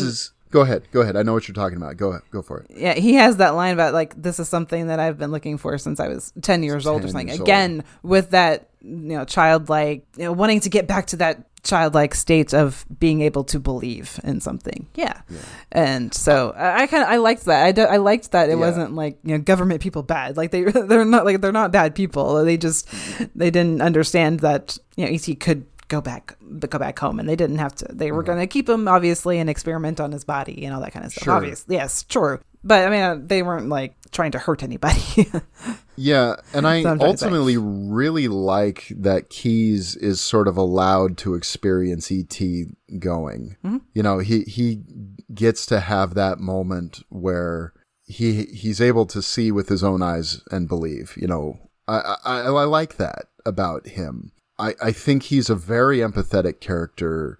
Oh, yeah. And, of course, again, you have the actor in the role. When you have Peter Coyote in there, he's a little bit older than Mom. You know, I tend to call her Mom and not Mary because that just seems more right somehow to call her Mom, because this movie being from Elliot and Gertie and Michael's perspective almost entirely is so important. And she's Mom. She's Mom. Yeah. And I just think, I think that having Coyote in the role is really a great masterstroke too, because he's kind of like Aidan Quinn. He's got those eyes that are really soft and pleasant and he has very sympathetic inviting. Face. Yeah, very sympathetic face. He doesn't come across as someone to be feared. Mm-hmm. And I think that's really good.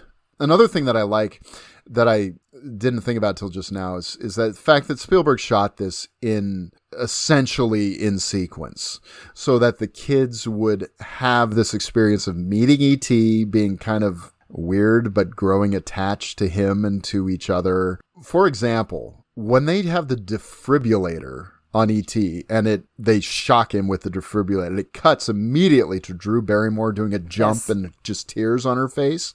Yep. Totally real. Yep. And the thing is, as a kid seeing that, I felt exactly the same way. And you know that and those tears when Elliot is telling E.T. goodbye after he's dead, right? When he's in the ice chest and he's saying, you know, I'll believe in you every day. And so again, real emotions that these kids are feeling. I mean, and you know, none of them have said that it was a negative experience. I mean, do you know what they all got hugs from Spielberg, who was very much a father figure on this movie. Yeah. He didn't have children of his own at the time, but I think this was one of the experiences that convinced him he should, as I recall, because he was very much had that sort of paternal instinct. I think he's and you can tell because is there a director in film history who's ever gotten better performances out of kids that young? I don't know. You know, it's really remarkable. And he hasn't done that as much in a long time. And you have to think about the work that goes into making a movie like this that is mostly kids, that kids can't work that long. Yep. Just the time and the planning of putting this in and like not losing your shit as a director, like trying to get stuff done on time when you have such, you know, limited, you know, resources to work with, like, and that he still kept that feeling on set. Yeah, that's definitely the sign of a good director, one that can get the best out of everybody. And I guess this film actually shot over the real Halloween, and Steven Spielberg dressed up in costume that day. He dressed as a woman, as a mother for Halloween on the set of this film, and so it was just kind of everything. Drew Barrymore is very glowing about her memories of shooting the film, as is Henry Thomas. And I just think I haven't heard, I mean, obviously it was hard work, you know, and I think the biggest response to people who try and claim that Steven Spielberg directed Poltergeist is to say, he was on E.T., okay? Think about everything that E.T. had to deal with. Because, I mean, you had a creature effect that barely worked. That was a struggle to get going. The amount of time it takes to do those kinds of effects is staggering. I just don't think it's possible that he would have been hands-on all the time on Poltergeist. I just don't think it's possible. Yeah. So, I mean, as a producer, Tobe Hooper obviously, directed Poltergeist. Poltergeist was directed by Tobe Hooper. That's becomes more clear to me the more I see it, you know? Yeah. And yes, the Amblin vibe is there in Poltergeist. Yes. Is there Spielberg influence? Definitely. Of course. He wrote the script. He's the producer of the film. He's got influence over the director. That is absolutely true. And Industrial Light and Magic, you know, was part of that too. So, I mean, you've got all of that stuff, all of those elements going into it. And frankly, I feel like Poltergeist is going on in one corner of this neighborhood while E.T. is going on in another corner of this neighborhood. It feels like it's the same area.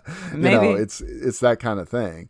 So anyway, it's remarkable that this movie, it turns out as well as it does, with all of the things that obviously had to go into making it as well. And for me, the impact on this that I feel still, you know, 40 years after seeing it for the first time, is it's probably hits me more emotionally now than it ever has. I mean, and I saw it in the theater and its 20-year anniversary as well, where they put back a bunch of scenes and they changed a bunch of visual effects to computer stuff, and it was fine. But to Spielberg's credit, he changed it back.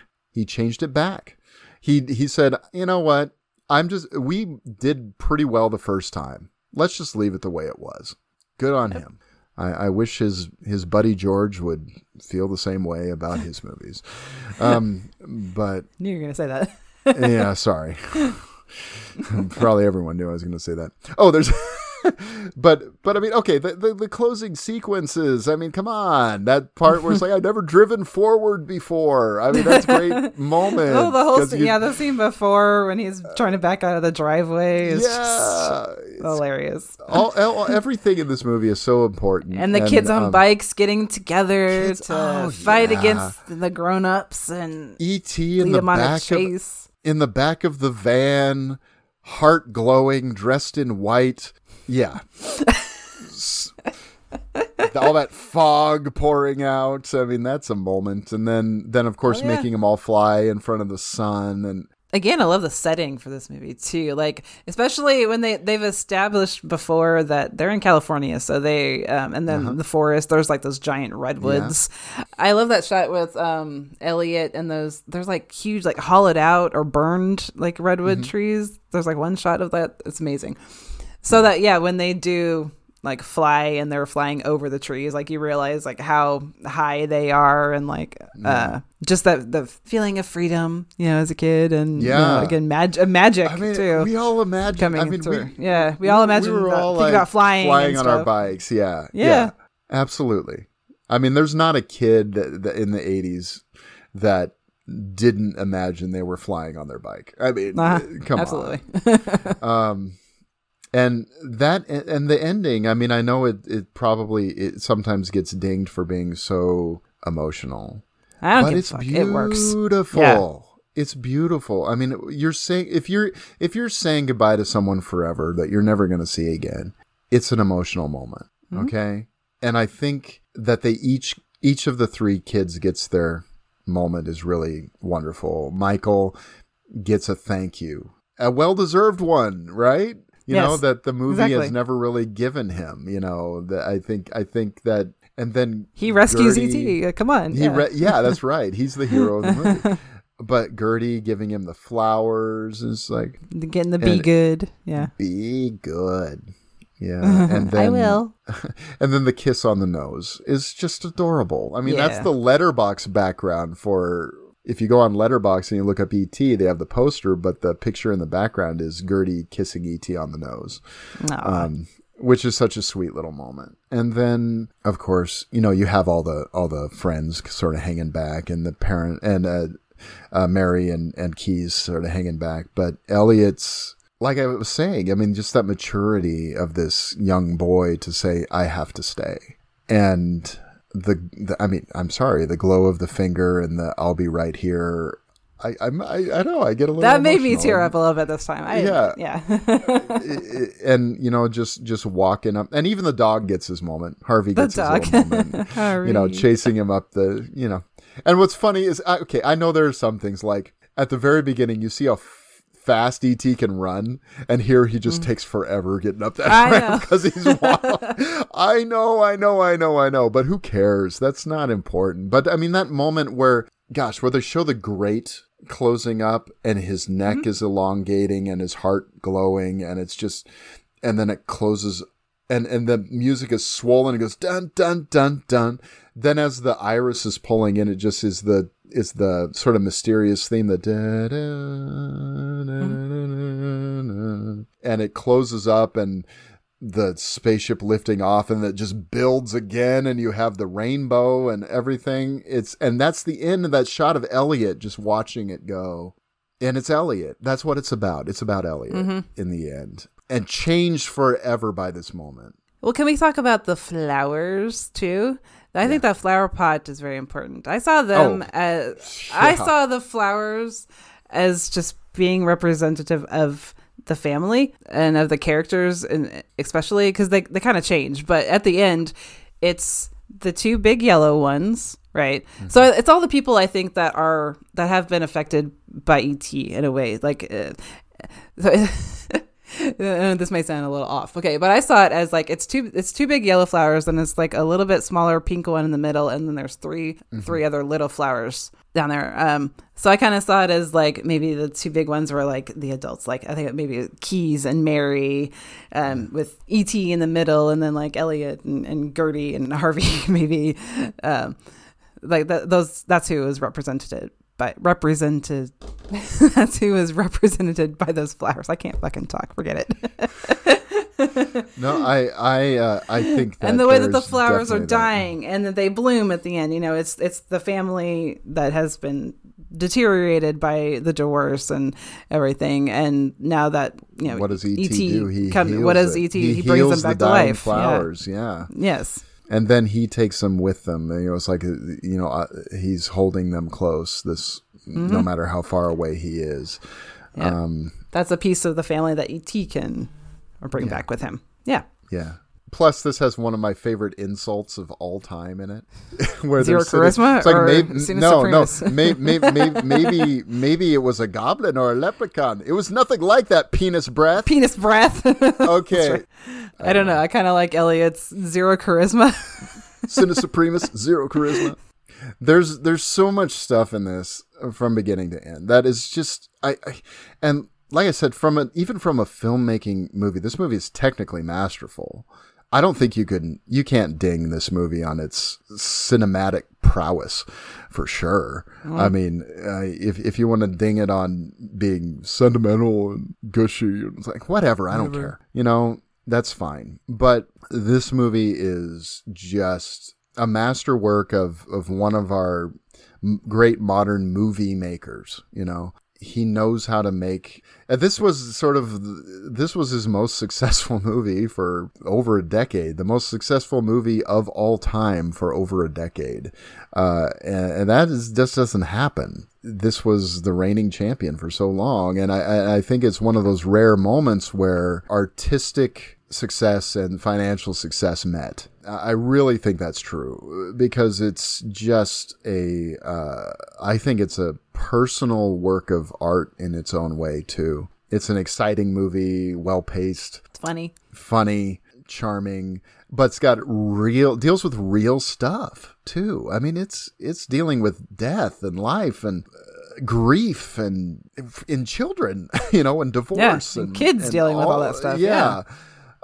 There's some heavy stuff going on here, and it's just handled in such a beautiful. And honestly, one of my favorite essays that Roger Ebert ever wrote was his Great Movies essay on this, and he wrote it as a letter to his nephew and niece, and it's just beautiful. And I highly recommend giving that a read if you haven't. I think it might be in Great Movies 1 or 2, or it's on the website RogerEbert.com. You can find it, I'm sure. And I think that's one of the great strengths of this movie is it still works. My kids love this movie, and they've seen it for years too. And the fact that they wanted to come see it now that they're teenagers was shocking to me. I didn't expect it. Not only did they want to see it, but they walked out loving it again, just as much as I had. And they all made fun of me because I cried so much, which is fine. And it's just like they'll cry when they watch it when they're 44 too. So I cry more now with this movie than I ever have. I'm glad I got to watch this again when I kind of grew up with it not really being one of those childhood staples like it is for everybody else, and having memories of it where I was kind of scared and I maybe couldn't see what else it was doing. And so, but it's one of those movies that is, you kind of get that, like, I knew that I was supposed to like E.T. I knew I was supposed to think he was cute, but I just couldn't back then. And it's one of those that's like invaded pop culture. It's like you can see this movie probably without ever really seeing it, just from like all pop culture stuff about it, but actually sitting back and watching it again, I'm very glad I got to. So I'm glad you picked this one, that I got to revisit it and really see what a good movie it was and what it was really doing. And it's a great choice for this. I've actually wanted to talk about it for a while. I think I've finally just come to terms with, this is my favorite Spielberg movie. Sure. I think I've just, it was one of those things that I wasn't supposed to be able to admit for a long time. But then I'm like, screw all that. Who cares? I hate that. Exactly. Yeah. You know, this is a great Dirty film. Dancing is my favorite movie. Shut up. And this is this is a great film and deserves to be viewed on its own terms and not in the context of, oh, it took the top spot from Star Wars, it financially ruined The Thing and Blade Runner, which I don't think is true either.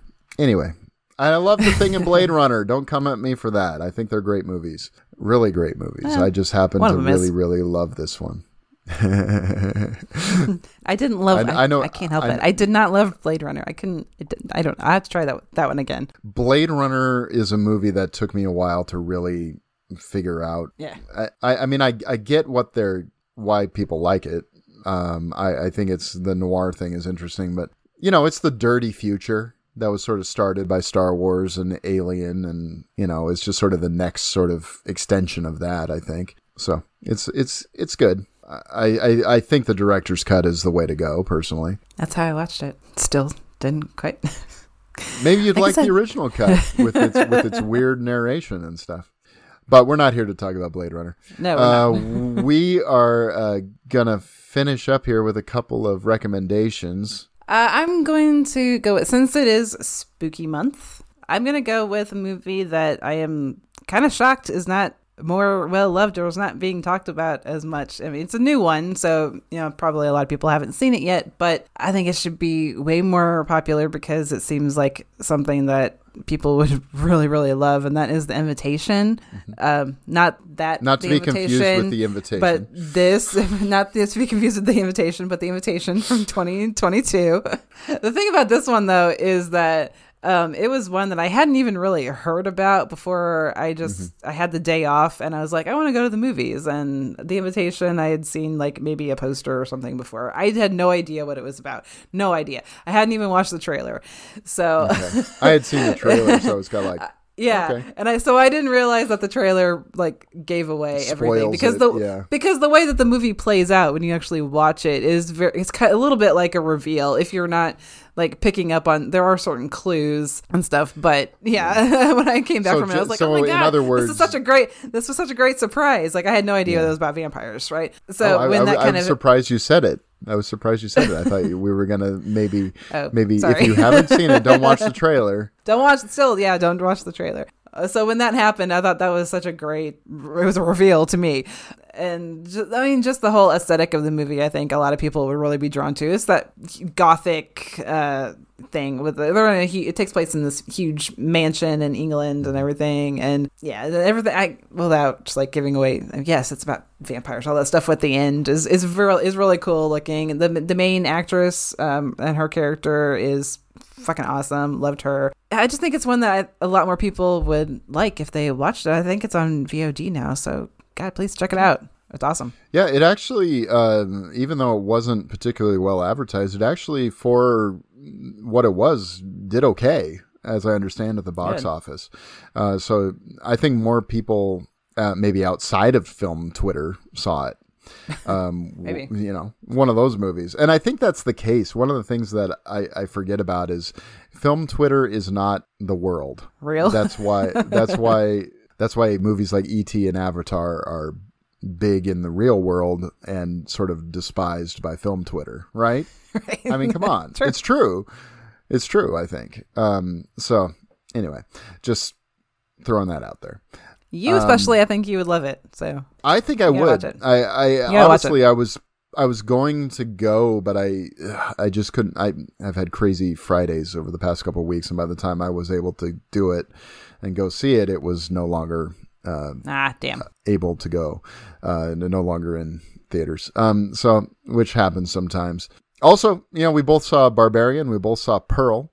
I think Barbarian, I definitely recommend.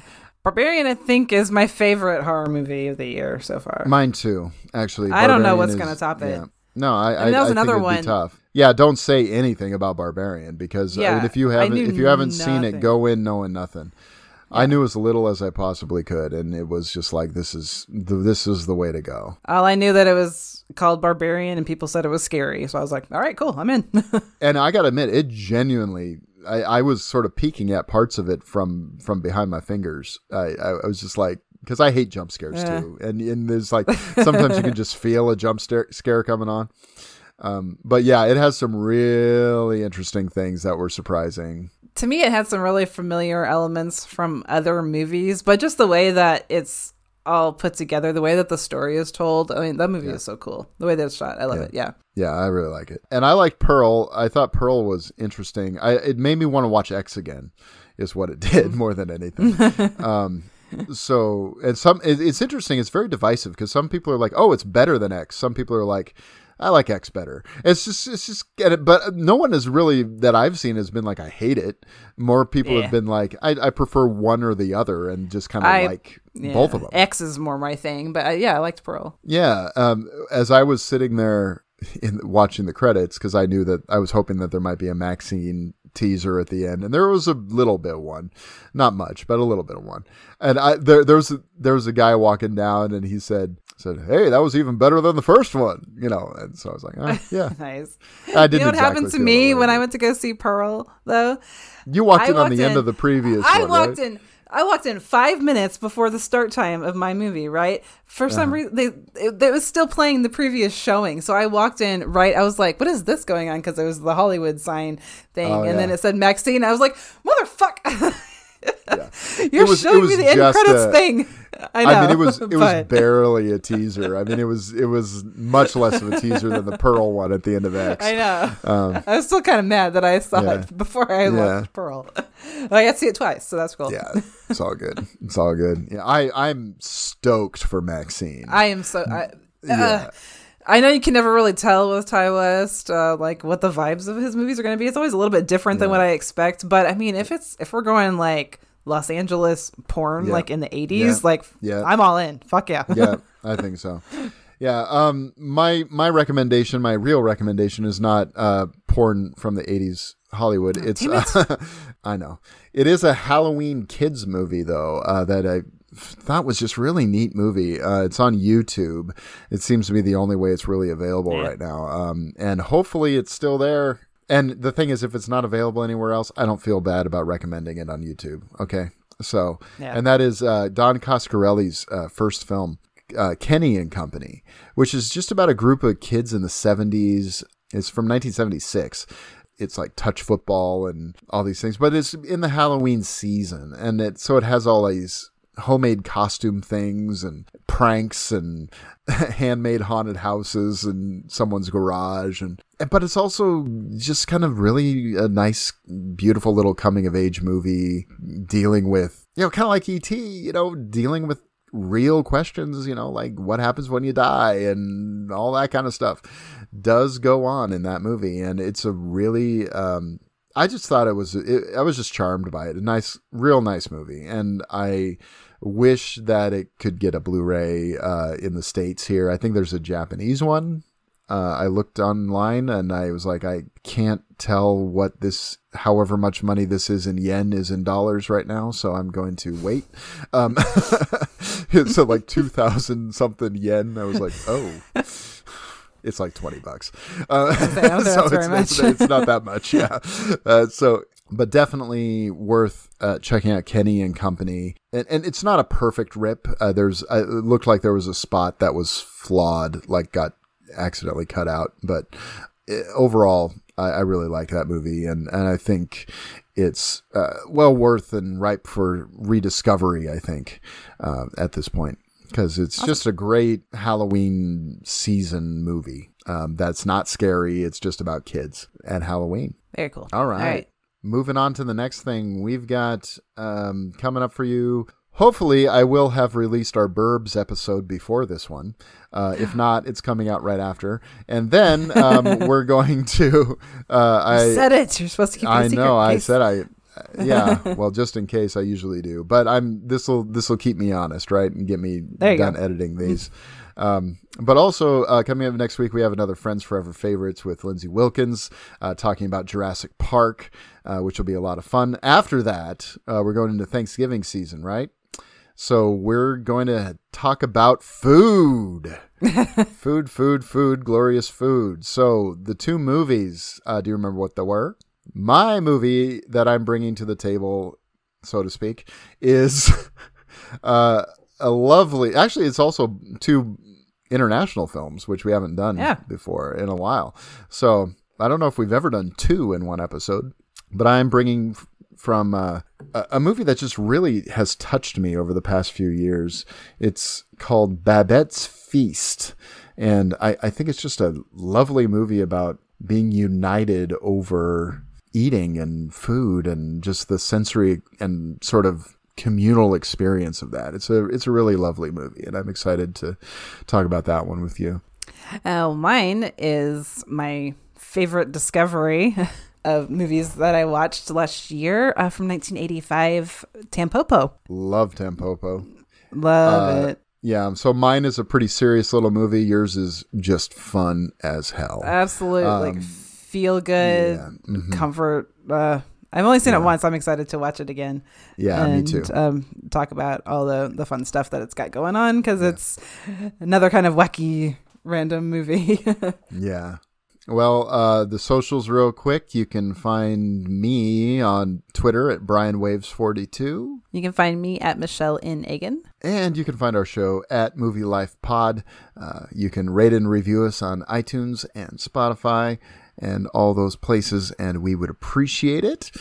And very much, yes. You know what, Michelle? No matter what, I'll be right here. Be good, Brian. All right. Bye. Bye.